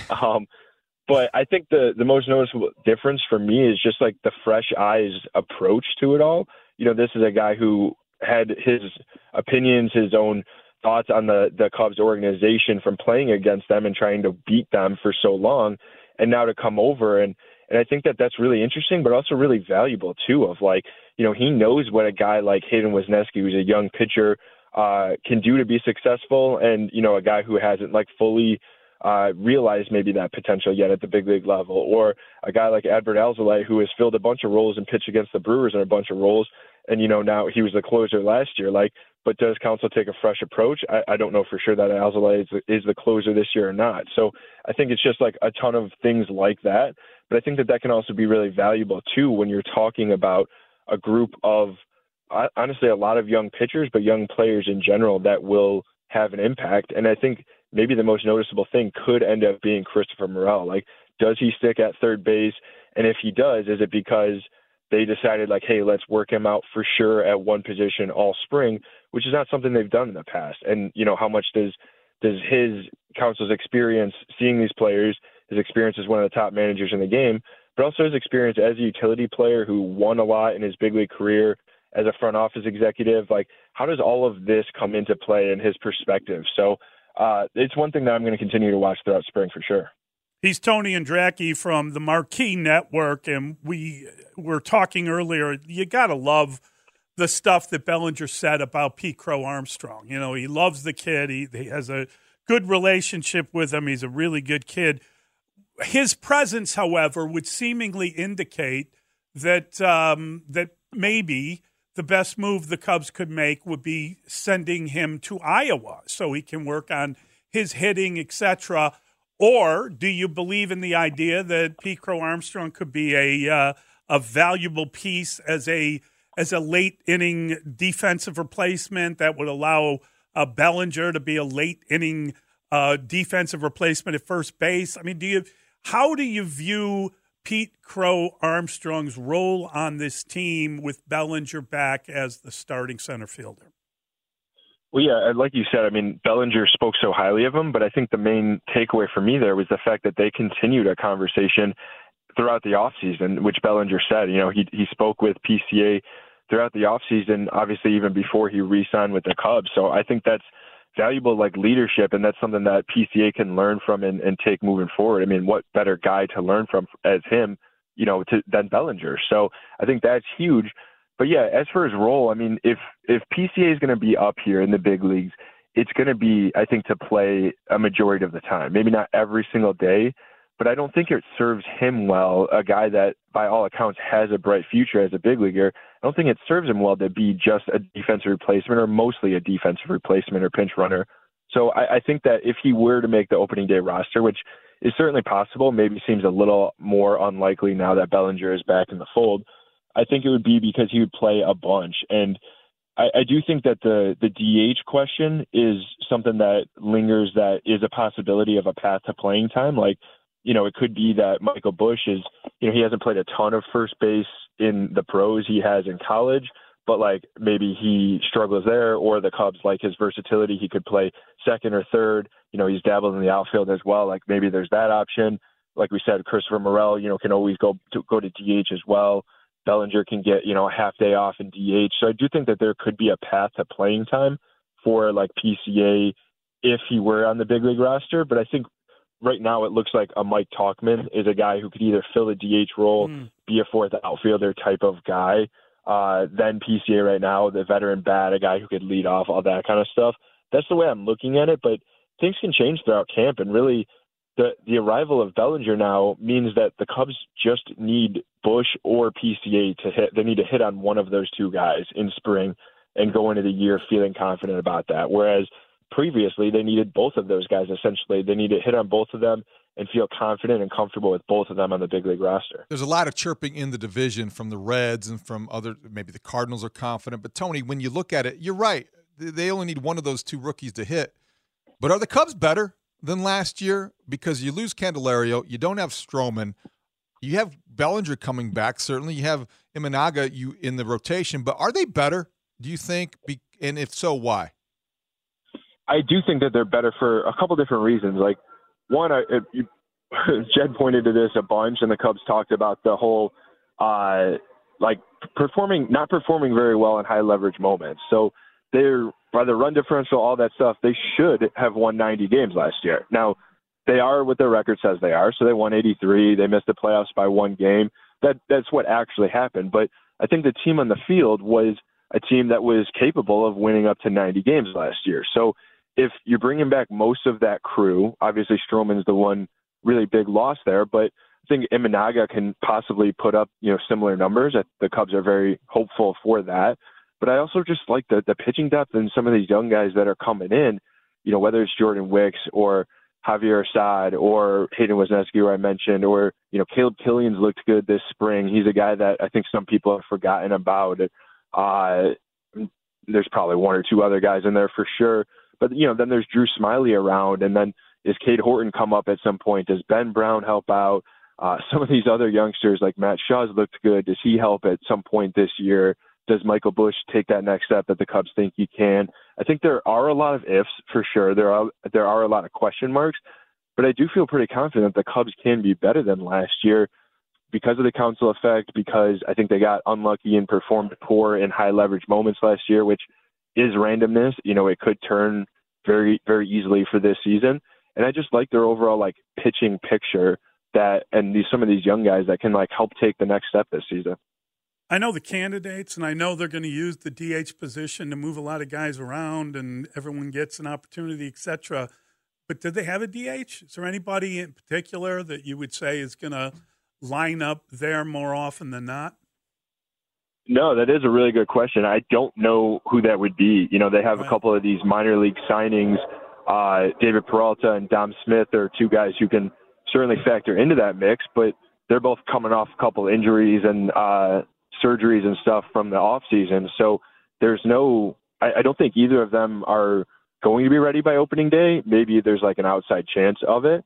But also that goes back to the 40-man roster we were talking before. They would need to clear a spot on the 40-man for one of those guys. Same with Garrett Cooper, who's another minor league signing. So I think those guys maybe factor in at some point, maybe whether that's April or May. But yeah, right now, I don't know. It could be a Talkman. It could be just a rotating spot where Counsell gives some guys a half day off and, maybe Talkman plays right field and say a DH is or something like that. I think there are a lot of options, but there's no one guy that I would point to and be yeah, this guy is going to be the DH more often than not. Great stuff, Tony. Thank you, buddy. Great catching up. Thanks, Tony. Yeah, no problem. Thanks, guys. That's Tony Andracki from the Marquee Network. Do you like that? No DH? Is that a good I think thing? it's on brand for Counsell. I think he likes the versatility with his lineup, and he's going to see different matchups that he takes advantage of. He's going to be heavily, I think, immersed in the analytics. So it doesn't concern me as much as it might otherwise. You like it, Dustin? They're good for you? I get it based on the roster construction. And I think the only problem I have with it, and I go ahead, I didn't mean to cut you off, but I don't know that Michael Busch is a lock at what he's doing. You know what I mean? Has he locked down first base? You just don't want to, because then Patrick Wisdom would be the first baseman. Right. Well, that's the whole other part of this that we got to get into is who's is Bellinger the starting center fielder? Don't know yet. Why was that not more addressed yesterday? I was surprised by that. Well, I thought Boris was there. Isn't there an assumption that he is? Because Boris was there, hogging the microphone. We'll talk about that when we come back. Mullion on the Score. Just your thoughts on Bellinger and reports that might be coming in here. Yeah. No, can't. Sorry, yeah. You need to be more skilled in how you would ask that, and I could answer that. just a little tip. Think about that. I'm not trying to tell you how to do your job. Just think about it. Mully and Haw, Chicago Sports Radio 670 The Score. Wow. Think about it. Craig Counsell correcting a young questioner at Cubs camp. And that's the place to do it, I think, if you want to do that, if you want to engage. Craig Counsell seems like one of those managers, coaches, guys that we deal with who takes those conversations seriously, and he wants you to be prepared. Did you have a problem with that? No. Did you? No. I thought it was funny. I think we all have been in this situation before. And I do kind of bristle every time you hear a question that begins with talk about. Oh, I don't talk about questions. Or just ask for, you have this pause in the statement that you make, and then you expect the interviewer or the interviewee to fill the gap. So I didn't have any problem with that. He did it kind of tongue-in-cheek, and so but I think that's also indicative of the kind of things you're going to get from Craig Counsell. A little bit unorthodox, definitely intelligent, and things that maybe we're not used to yet.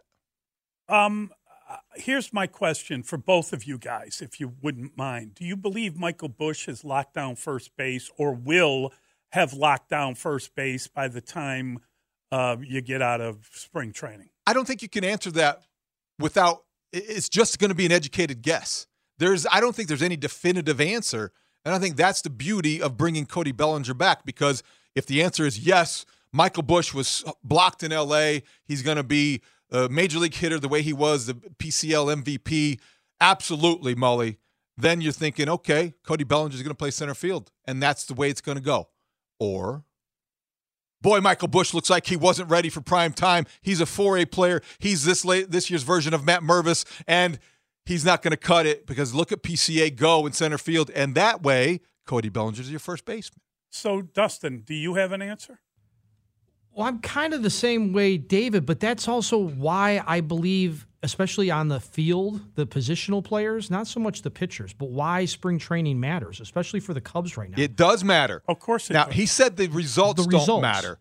And but the results, like the final score, or like the results of like I was 1 for 3 or I was 2 for 4 or which results? Let's put it in the context of Cody Bellinger. He had a great year last year by most accounts, right? Great year. Analytics, people looking at it differently, a little closer, maybe he didn't. A lot of soft contact, a lot of this, a lot of that. I think sometimes when you look at the results, you get caught up in the numbers. What Craig Counsell, I think, is saying is that when you say results don't matter, you're going to see things that may, all right, this kid's got it, but he's just having some bad luck. He's maybe hitting 211, but I think he's going to hit and do what we need him to do during the regular season. So he sees maybe a different game than we see. Okay, so then the question becomes, what's more likely, Michael Busch starting at first base or Pete Crow Armstrong starting at center? Better question. That's what you're asking, effectively. Right.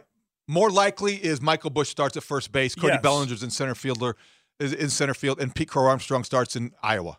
Dustin? Because that provides you with more pop, and Cody, while he's not as good as PCA at center field right now, he's not as good at that. But that's it. The offense obviously better, and obviously PCA hasn't proven, but he could prove.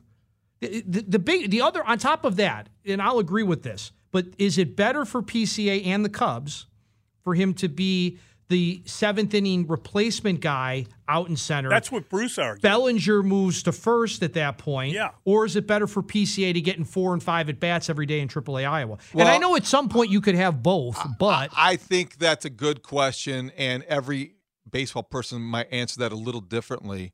I'm okay if he's the defensive replacement, steal a base guy that gets 2 starts a week, because I don't think Craig Counsell is one of those old school managers where guys are going to play 150 games. Unless you're Dansby Swanson and Nico Horner, I don't think you're playing 150 games. So at the same position. My answer to that question is to start him in Iowa, and if he gets all hotted up with his bat, you bring him up.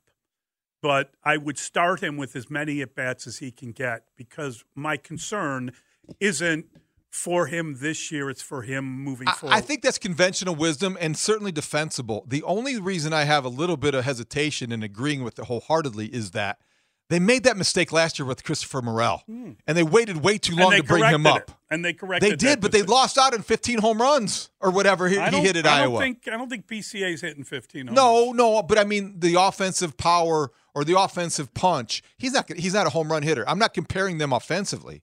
I'm saying whatever growth that they wanted him to show at Iowa, he could have been producing at the major league level. He was ready, Morel. Maybe PCA is just as ready. I would worry a little bit that you'd be wasting those at-bats, those quality at-bats in AAA when you could use them in the NL Central. 312-644-6767. That's the telephone number. Let's stick with this a little bit, because there is another element to this thing that we have to bring into it. It's Mully and Haw on the Score. that's it, honestly. I mean, we were so close last year. Really got banged up towards the end, and fought till the very end. We got so close, and for me to come back here with almost the same team, to experience playoff in Chicago is something that I want to do, and it's something that I want to experience, and it's big part of the reason why I did want to come back here. Mully and Haw, Chicago Sports Radio 670 The Score. That's Cody Bellinger, his introductory news conference yesterday. Yes, he has resigned, and he wants to be back to go to the playoffs. And they were close last year. There's no doubt they were close, but they did fade down the stretch, and perhaps they've made good enough moves in the bullpen to prevent that from happening. That's kind of where things fell apart a little bit, if you will. But they were tired at the end of the year, and you mentioned already that you don't believe Craig Counsell is going to be playing guys a ton of games, and you'll be stretching things out a little bit for people, and you'll be giving everybody an opportunity, and you won't be stuck in that's just an educated guess. Wear-out mode. I don't know that he's addressed that directly, has he? That's just my own your view of him. View of it, looking at, okay, Bellinger's going to play probably close to, if he stays healthy. This is all predicated on health. Got to figure Bellinger's going to play 145, 150 games between center and first. Nico and Swanson, they're not getting many days off, right? Suzuki, unless he struggles, likely is your everyday right fielder. Ian Happ, okay, stays healthy. He may get 100. So they have some everyday players, but I just think he likes to mix and match. Dansby Swanson. And Nico, playing a lot. They're going to play 150 Nico, or more. Behind the plate, you have some options. Okay, so let's just talk about where there's some uncertainty. And I don't even know if you consider this uncertainty, but you made a trade with the Dodgers. You got a rookie first baseman in Michael Busch that you want him to kind of lock down first base. You also have decided to give a long look to Christopher Morel, and you want him to lock down third base. Now you got Patrick Wisdom as a backup at both those positions. You've got, obviously, Bellinger can play first base. You've got Nick Madrigal, who would be a backup at third base and really like a utility infielder. Depth piece. Yes. But I'm wondering, when you look at where you're at, what's more likely in your mind, that Busch locks down first or that Morel locks down third? I would say that Morel locking down third makes the most sense to me. I think the texter pointed out something that I alluded to earlier, that if I were – nobody's going to advise Craig Counsell. Sounds kind of silly to say. If I were advising Craig Counsell, but my opinion would be the way the Cubs have leaned into run prevention, defense and pitching, right? They like their starting depth. They're going to like their bullpen. When you have their experience in kind of building relievers and getting something out of nothing, you like that. So pitching and defense. I believe that Pete Crow Armstrong in center field and Cody Bellinger at first base is your best combination for an everyday lineup. Really? More times than not, because it leans into defense. And I think that Pete Crow Armstrong, it takes some of the pressure off him offensively if you still are telling him that you're going to play him more times than not. Now, you're going to, within that framework, you're going to have flexibility. You've got to, because that's the way Counsell manages. But my everyday go-to game one of the playoffs lineup right now would be leaning in defense, Bellinger at first, PCA in center, and your DH is either Tauchman, Busch, or Wisdom. I guess the problem I have with that, and look, did you pay Cody Bellinger $30 million to play first base? Well, you paid him to produce. I don't know that the richest contract, 1-year deal in team history is for a guy to play first. Well, I'll tell you one thing: Craig Counsell doesn't care what he's making, and Craig Counsell's making out the lineup. And if he's making out the lineup, it won't matter what premium positions are getting paid these days in Major League Baseball. It will be what will be give us the best chance to win in any given day. So I'm talking about this as a way of, as the season evolves, it wouldn't surprise me if they end up prioritizing defense and using that lineup more times than not, because that is your best defensive lineup. Morel is a liability at third base, but that's the only liability that you have defensively. If you have Gomes or Amaya behind the plate, and you have the lineup I just said I would favor, everybody's a plus defender. You've got Gold Glovers everywhere. And you've got PCA, who doesn't have a Gold Glove, but is in the majors for one reason in that scenario. So I think that is the way I would probably project the Cubs going, because it's all about the leather. Yeah. And I don't mean Jerry Reinsdorf. I find that fascinating. Well, what would you do? Well, I mean, I don't know if I want to give a first baseman $30 million. I get Freddie Freeman makes $27 million. Yeah. So I get it. Freddie Freeman is one of 3 MVPs, though, on that team. I mean, they all make $30 million, right? Or $27 million, whatever. I'm just trying to think of who. But the $30 million gives you. Goldschmidt makes like $26 million. But it gives you the luxury of the flexibility, because if PCA isn't hitting or isn't doing that under that scenario, then Cody Bellinger can take his heavy wallet out to center field. How many home runs do you need from a $30 million first baseman? Cody Bellinger's offense is not going to be something that you question regardless of where he plays. He's going to produce enough for first baseman, for center fielders. I don't think that's going to be the issue. And I thought the reason he was so valuable was not just that he can play multiple positions, but that he can play a really important one in center field, and also, create offense and comeback player of the year and all that stuff. That is true. But you asked me what my ideal scenario is. That would be it, but it doesn't mean that you're going to play that way 7 days a week. You're buying the flexibility and roster versatility that he affords you by being that guy who's going to produce offensively regardless of where he plays. Moving him around doesn't affect his offensive performance. But we're not talking about moving him around. You're talking about starting him at first base. Okay, you're twisting my words here. I'm saying you're twisting my melon. You asked me what the ideal scenario would be for the best Cub team, or what the best Cub lineup would be. And I'm projecting that if they go to one lineup that prioritizes defense, that's the lineup. Regardless of what Cody Bellinger makes, you're paying it. Then if it doesn't work out, you're paying him well to be a piece that you move around in different spots, regardless of, and wherever you put him, he's going to produce. So I would just say lineup A is PCA in center field. Lineup B would be Bellinger in center field, but both options are good ones. Texter says Bush, Madrigal, Wisdom, Morel, these are not pieces of a championship team. I would disagree.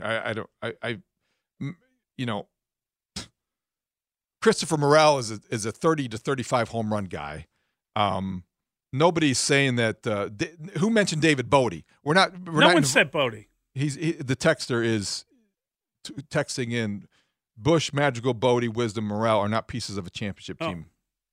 Sorry. Yeah, I mean, if those 4 or 5 guys are in your lineup 3 or 4 days a week, correct. You're not, but those are nice pieces to have as backups. Yes. No doubt about it. And only one of those guys do I expect to be playing 4 times a week, and that's Christopher Morel. Right. The rest of those guys would be a spot start here or there, coming home from a road trip where you got back late at night. You got to start early on a Friday. Do you think the best lineup is including Bellinger at first or at center? When you say lineup, I want to clarify something. The best offensive lineup or the best defensive lineup or best overall, both categories? Yes. So you said yes to 3 questions. I'm the cheerleader for PCA, so I won't be a hypocrite. I'm going to say PCA. Okay. But that's why the Bellinger signing is so huge, because it gives the Cubs the opportunity to roll the dice a little bit on PCA from Jump Street. Because your designated hitter could be Michael Bush. Exactly. And he's the guy that is – why is he so valuable to the Cubs that they wanted to trade for him? Because of his bat. Not because of his Gold Glove first baseman. If he's your opening day, if they're playing – again, that's where Craig Counsell will mix and match. If you're facing a right-hander, then you're facing a left-hander. Maybe it's different. But ideally, Michael Bush would be your DH, Cody Bellinger's at first, and PCA's in center field. That would be your A lineup, right? If everything goes according to plan, this spring training and PCA doesn't take a step backward, Michael Tauchman is an excellent option as a fourth outfielder. I think PCA needs to take a step forward. I don't think it's about him taking a step backward. I think it's about him taking a step forward. And whether that's, bunting his way on and stealing a base, whatever that entails, it is the only concern with him is whether or not he's going to help you offensively, right? He should be in every spring training lineup. In my opinion, he should get as many. Just play the hell out of him and see what he can do. Just to find out. He should be playing. He should get 2 doubles yesterday, right? He should get as many. He should get 3 at bats a day. 3 at bats a day, every single day. If they got split squad, he's getting every rep 5 at bats. And put him up. And listen, put him up at the top of the lineup, just for the sake, not because he's going to do that during the regular season. Just for the sake of getting inning. You can do whatever you want in spring training. Get him 8 at bats. Put a disguise on him. Switch his number. Make sure he shags fly balls in batting practice. Make him do everything. Wear him out. What I find fascinating is you hear people say things like, well, don't sign a third baseman because it wouldn't help you because you would block Shaw and you would block Morel in the right now. But don't you want the best team you can get? And wouldn't getting a proper third baseman or a really good defensive offensive context? I mean, when you say don't sign a third baseman, I don't know anybody has said that. I think the concern would be don't sign a third baseman to a 5-year contract, right? Because you're overpaying Matt Chapman for 3 years that you're really not going to need him, maybe 4. I think the expectation would be if you get Matt Chapman on a similar deal to Cody Bellinger, you say that, yes, here's the pen, let's go win the division and maybe the pennant. Exactly. And you know what? He can also play first. He can play anywhere you need him to, too. He's got flexibility as well, and you would give you a chance to go for it in 2024. Maybe the Cubs don't feel like they're ready. I don't know about that. And maybe the price is too high, and the assistant general manager, special assistant to the president, Scott Boras, doesn't believe that Matt Chapman would fit in this role. But I don't know that you give up that idea. Matt Shaw's coming. I think that Matt Shaw is off to a very good start this spring too. You could envision him maybe at the end of this year, maybe at the beginning of next year, being in a position to contribute given his bat. So you don't want to block that guy. You got a lot of options. Yeah. When the Cubs farm system is replenished. That gives you flexibility at the trade deadline to deal them for something that helps now, depending on where you are. Or it makes you feel better about using this season in the context of recent Cub history, as 2015. You go deep in the playoffs, you set yourself up, and next year's the year where you run away with it. Yeah. Well, I think that the pitching is as important in terms of that idea than the position players. I mean, presumably the pitching is going to improve on a yearly basis. You're going to be bringing another starter in to compete on a yearly basis, given the number of guys they have that look as good as they do. No doubt about it. And we're talking so much about the everyday lineup. Mm-hmm. This season will dictate. This season will go as far as exciting pitching will take it, I believe. You need to get somebody to replace Stroman's performance in the first half of last year. Who's that going to be? Do you trust Jameson Taillon? What about Imanaga? Is that going to be a guy that steps forward and makes a transition quickly? You've got some young guys. Ben Brown talks a good game. I mean, he is a confident young man. If he's as good as his on the mound as he is at the microphone, this guy's going to be in the starting rotation sooner rather than later. Mm-hmm. What about Kyle Hendricks? What's he got left? I don't know. And is Justin Steele ready to be that ace? I still think that Kyle Hendricks, because he never relied on power pitching, I think he will age well as a pitcher. I think so. He already has. I think that's a good. Justin Steele, does he have another ace season in him? Brandon doubts him. I don't know. I think that, that's a good question. Why does Brandon doubt I'm not quite sure. All I was saying was I want a true ace. I'm not saying Steele could be a true ace, but I'm just saying maybe a good 2. Like I remember Dustin was talking about it before the season was even going. As the season was going, we got a lot of good 2, 3 guys. Don't you hear the doubt in his voice? He could be, but he could be, but dripping. It's dripping. He's not an ace. Dripping. He's not an ace to me right now. Back. No. All right. When he's 10-1 And he's the NL starter in the All-Star game. We're bringing that back. Okay, all right. Wow. Now you do it. Now I'm saving that. Now you have cursed him. I guess I shouldn't tick off the guy that brings back the sound every day that makes me sound wrong. I can't wait till tomorrow's open. It's not the sound that makes you sound wrong. It's me. Okay.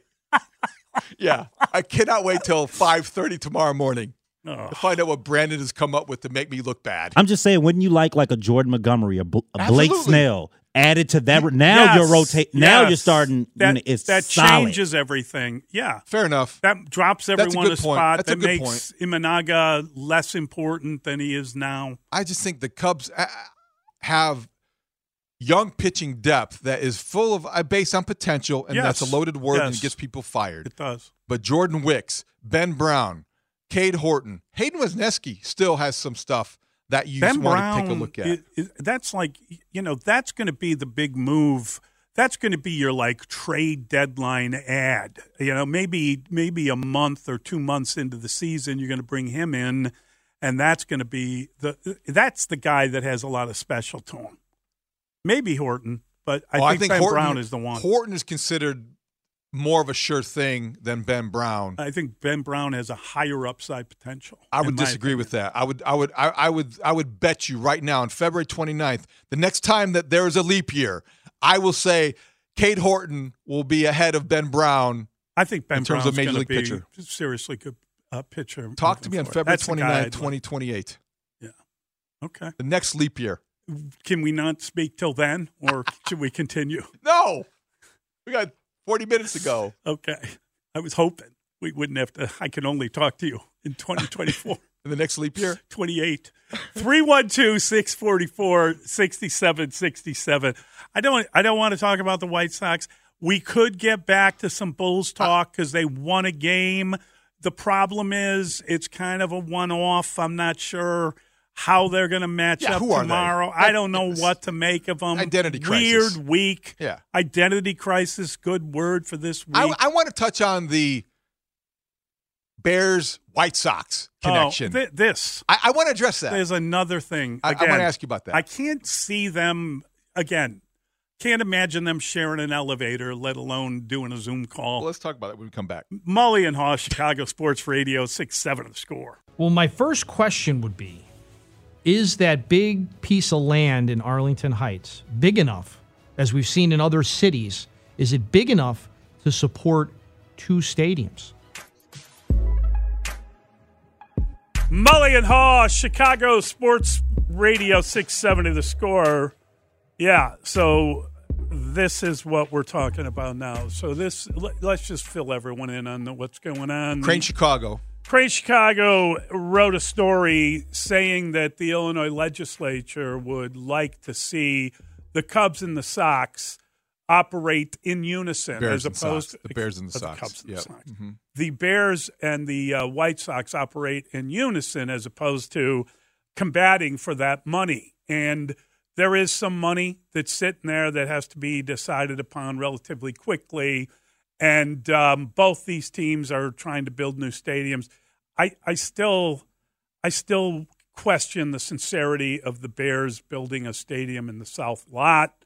Still don't understand how that would be better for them being in partnership with the Park District on a new building there and all that would entail versus owning their own property out in Arlington Heights and building their stadium there.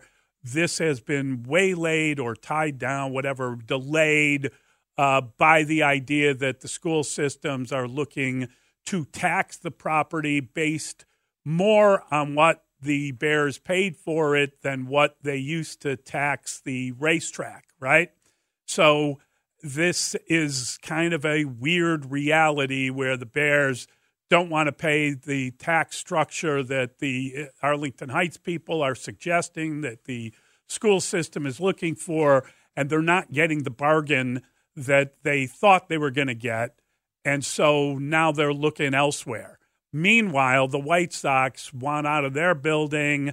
They want to build on the 78, but they need tons of money to do so, and so they went down to Springfield and showed their renderings, and they didn't make an ask, but they are looking for reportedly $1 billion in order to make that happen.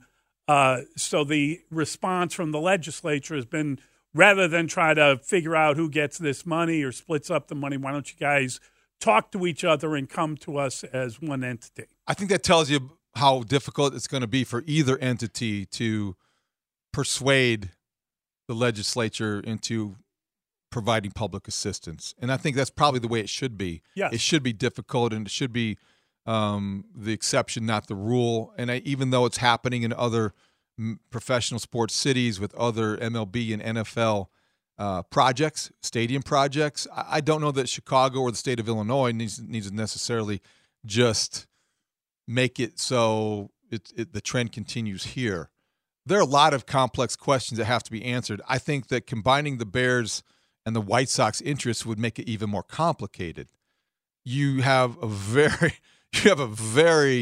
small, I think you reduce the number of possibilities more than you increase them by doing that. You also complicate it in that, again, the primary objective, the way that we have all understood this, when the Bears embarked on this project to break the lease at Soldier Field, where this is 2033, Sure. right? Yep. They've got a lot of years left at Soldier Field contractually. To get out of that, why? They want to own their own stadium. Yes. They want to own their own stadium. They don't want to be co-tenants with anybody. They don't want a landlord any longer. How does aligning their interests with the White Sox accomplish that? I don't think it does. So how realistic is that? And David, that's the one question that I can understand. I really can, from a perspective, understand how the White Sox interests might be served by combining with the Bears, be it at the lakefront or be it in Arlington Heights. Presumably in Arlington Heights, it would be a separate building, though, right? They're not going to go into a dome. You're not going to play baseball in a dome. Has that been specified? Has that been clarified? I don't know that we've gotten I think any it's very vague right now. It's what if that's part of the conversation, maybe that has a little bit more feasibility, only because of what I said in terms of owning your building, and also because of the financial benefits the Bears may enjoy by selling that part of land to the White Sox. But do the White Sox want to move to Arlington Heights? Are they going to get a sweetheart deal from the Bears to do that? See, that's the one thing is like, I don't understand what would be in it for the White Sox to align their interests if they're moving to Arlington Heights. Yeah. Now, if they're going to build something like that on the south lot, but they're not going to. Okay, that seems ridiculous. Yeah. Are they going to share a building? Listen. So the whole thing. It seems like the legislature. Hey, why don't you guys get together? And I don't think it has anything to do with them sharing anything. I think it's more like, okay, we'll take half the money, you take half. I think it's all about the financial monies available with the Illinois Sports Facilities Authority and what they want to maybe pool these resources and have them split it. And if they can do it with a joint effort, it makes it easier to do that. It just doesn't seem realistic or feasible. If the White Sox were to move to Arlington Heights, wouldn't they be further north than the Cubs? I'd have to get out the map, but I think technically they would be. Definitely. Yeah. Think about Addison West versus whatever. You wouldn't have the Northsiders and Southsiders any longer. No. I don't know if that makes sense, and I don't know if that was the intent of the South Loopers. The conversation. The South Loopers, the South Loop Hitmen, I like that idea. Pay for it. I like that idea. Pay for it yourself. Pay for it yourself is what I meant. Yeah. Yes, Yeah, absolutely. I know what you meant. But I think that this suggestion, I'm not faulting. I think Cranes has covered this very thoroughly. I just don't understand. I don't understand what it means. Didn't expect this. No, I just don't understand. I think it's a concept that was maybe derived from the desire to limit the public funding to two teams. So let's pool your resources, and maybe we can just give you one pot. And you can, even then, I don't know that I want them giving them a pot. Okay, here's the problem with the whole thing, as far as I can tell, that when Jerry Reinsdorf started talking about building in the South Loop and what they would need to do so, after his trip to Springfield, he did talk he went out to lunch with Cranes, and he sat there and he talked about the future of the White Sox and how they have to have an anchor to keep them in Chicago and the neighborhood's not producing at the ballpark. And Jerry believes that that when he shuffles off this mortal coil, it's Michael's responsibility to sell the team to the highest bidder to make all his partners money. And that means leaving Chicago. He found a controlled environment. He found a reporter conducive that he felt was conducive to him being heard, and he answered questions that he knew that were coming. That's what he did, right? And the day after he insulated himself from questioning, exactly. he found his audience. And so he puts on the poor mouth, and he says that they got to give him $1 billion or the team's leaving Chicago.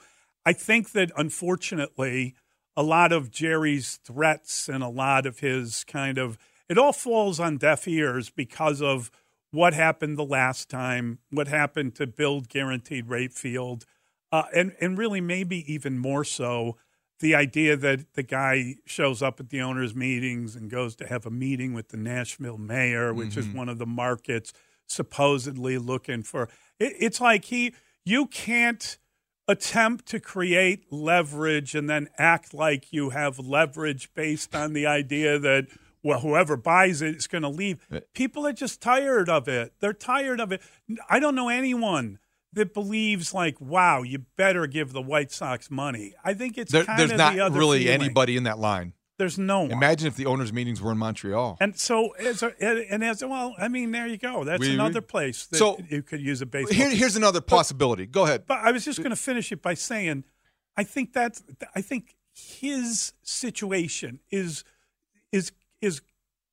in contrast to what the Bears are hoping to do. And I don't think that there is much of a connection between what Jerry wants and needs and threatens versus what certainly not the threat. Certainly not the threat. The Bears aren't going anywhere. But in terms of wants and needs, I think here's where they do have paths that may intersect.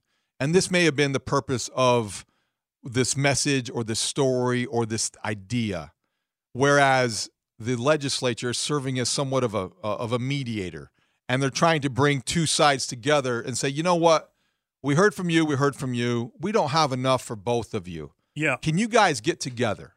Can you provide some sort of unified front? Can you learn how to play together and share? Because you know what, we don't have enough money, or we don't want to pick one.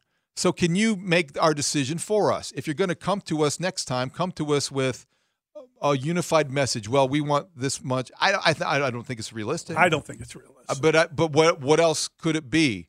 Because none of these possibilities are rooted in financial reality. No. Because the priorities are all out of whack. If you're looking at the state of Illinois and the city of Chicago, they're all out of whack. If you're asking for $1 billion in public subsidies, and you're not raising taxes, no, but you are prioritizing dollars that aren't going toward public education, police, migrants, pensions, all kinds of things that should be higher priorities than a baseball stadium. So I don't know what their intent was, but to me, this is just the most unexpected element of this story. I don't understand. And the hardest to explain or understand. The problem for me is that these are not puzzle pieces that you fit together and here's how we resolve it. I just think they're completely separate entities. The three prospects, the one at the lakefront, the one at the 78, and the one in Arlington Heights. The Bears don't need the White Sox as much as the White Sox would need the Bears. Well, the Bears don't need the White Sox at all. They got NFL money. That's why it doesn't make any sense. Why would you, if you're the Bears, align yourself with the White Sox? No, I don't think you would. There's no partnership there to be had. And Dustin wants to say something. Let me just make this quick point. No, he's waving. How would the White Sox benefit by moving to Arlington Heights? Where is the White Sox fan base? And is everybody hoping they move to Arlington Heights? Is that what's going to happen? Is there like a lot of Northwestern White Sox fans I don't know about? Northwest suburb. Well, I'd love to hear from the White Sox fans. Like, what would they think about a move to Arlington Heights? I don't think it would go well. But what I was waving my hand, what I raised my hand about, depending on the partnership or the level of the partnership, if Mully said, and I think you agreed, that there is a big enough parcel of land in Arlington Heights, what the Bears now own, to put 2 separate stadiums up there. And when they do that, you would also have bars, restaurants, retail, hotel, maybe a casino, clubs, whatever. So the Bears are only up there 10 weeks a year, right? The 10 home games a year-ish. Okay. The White Sox are going to have 80 home games a year at that park. So now if the Bears were to be the bigger owner of this area, now all of a sudden you've got 80 more dates of 20 to 30,000 people coming to bars and restaurants and clubs hotels and that are there. That's a fair point. And also the White Sox would then show a little skin in the game by buying part of the 300 acres where their footprint would go. And the reason the state would get involved is because there would be tourists. There would create a lot of jobs. And it wouldn't just create jobs for 10 weeks a year. It would create jobs for 40 weeks a year, 50 weeks a year. That's conceivable, but that goes back to the idea the White Sox would need that and help from the Bears more than the Bears need that to make their. But what I'm saying is, because Dustin, as much as you want to minimize the 10 dates a year, that's not really a fair description or depiction of what would happen if they build out there. The Bears are going to be making money, and there's going to be a lot of opportunities for that structure to bring in revenue. But guaranteed 20,000 people 80 days a year, that helps their bottom line. They're going to recoup their money faster. People aren't just going to say, oh, let's go have a beer at the Budweiser Brew Park because this is where the Bears play on Sundays. The Sox fans stand for moving to Arlington Heights? Would it feel like they're moving, might as well just go to Nashville? That's a good question. I don't know. And I don't know the answer to that. I think there's so much identity rooted in the South Side idea. Well, I mean, Arlington Heights doesn't where make are a lot the of Sox sense. fans? Where do they live? Are there a lot of Sox fans in Northwest Indiana? It feels like there are. Yep. Are there a lot of Sox fans in South Suburbs? Yep. Feels like there are.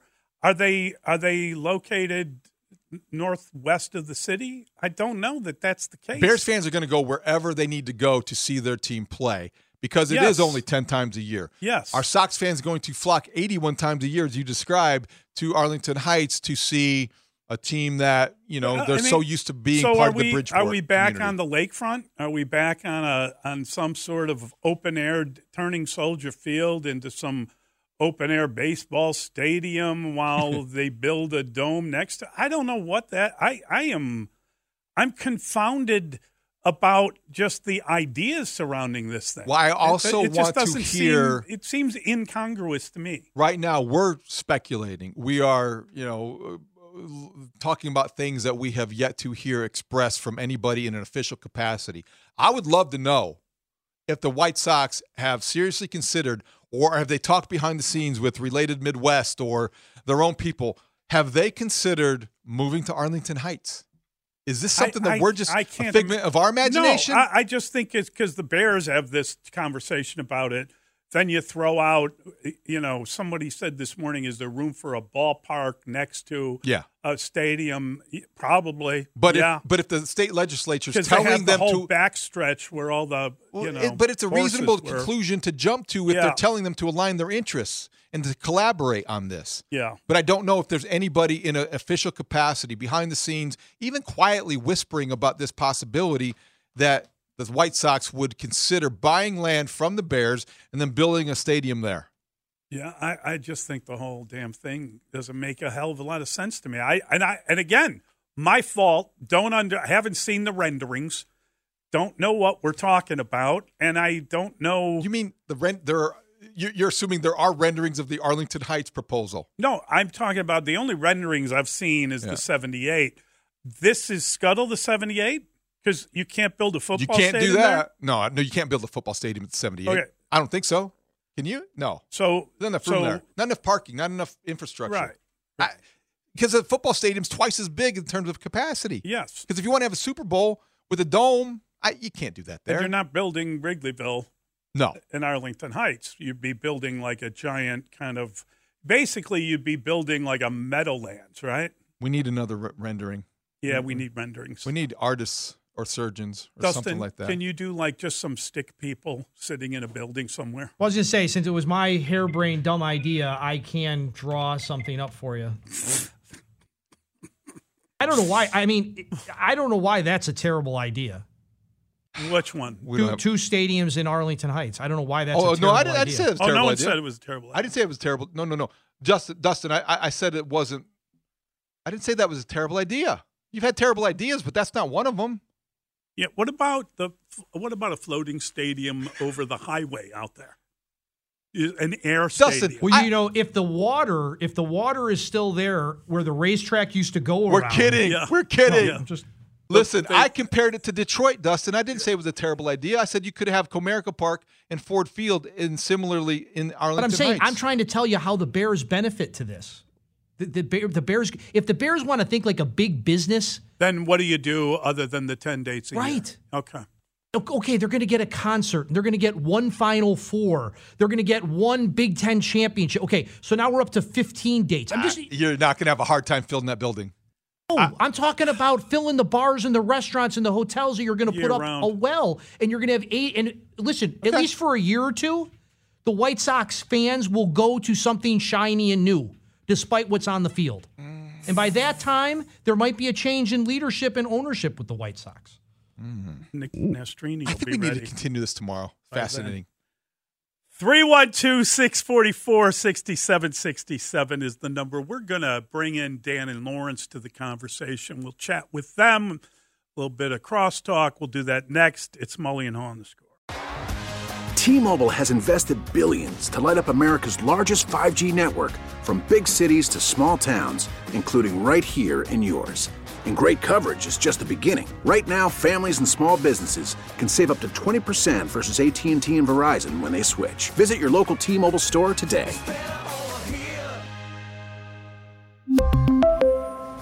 Plan savings with 3 lines of T-Mobile Essentials versus comparable available plans. Plan features and taxes and fees may vary.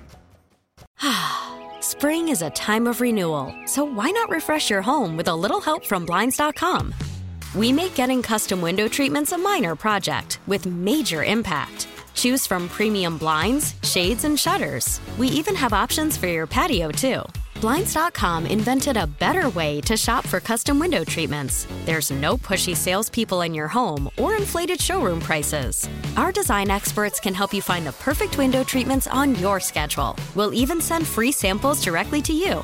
Plus, we can handle the measuring and installation for you. Unlimited window treatments installed for just one low cost. And with Blinds.com, you'll always get transparent pricing. No hidden fees. Our free shipping and 100% satisfaction guarantee can put the spring back into your step and into your home, too. Shop Blinds.com right now and save up to 45%. Up to 45% off for a limited time at Blinds.com. Blinds.com. Rules and restrictions may apply.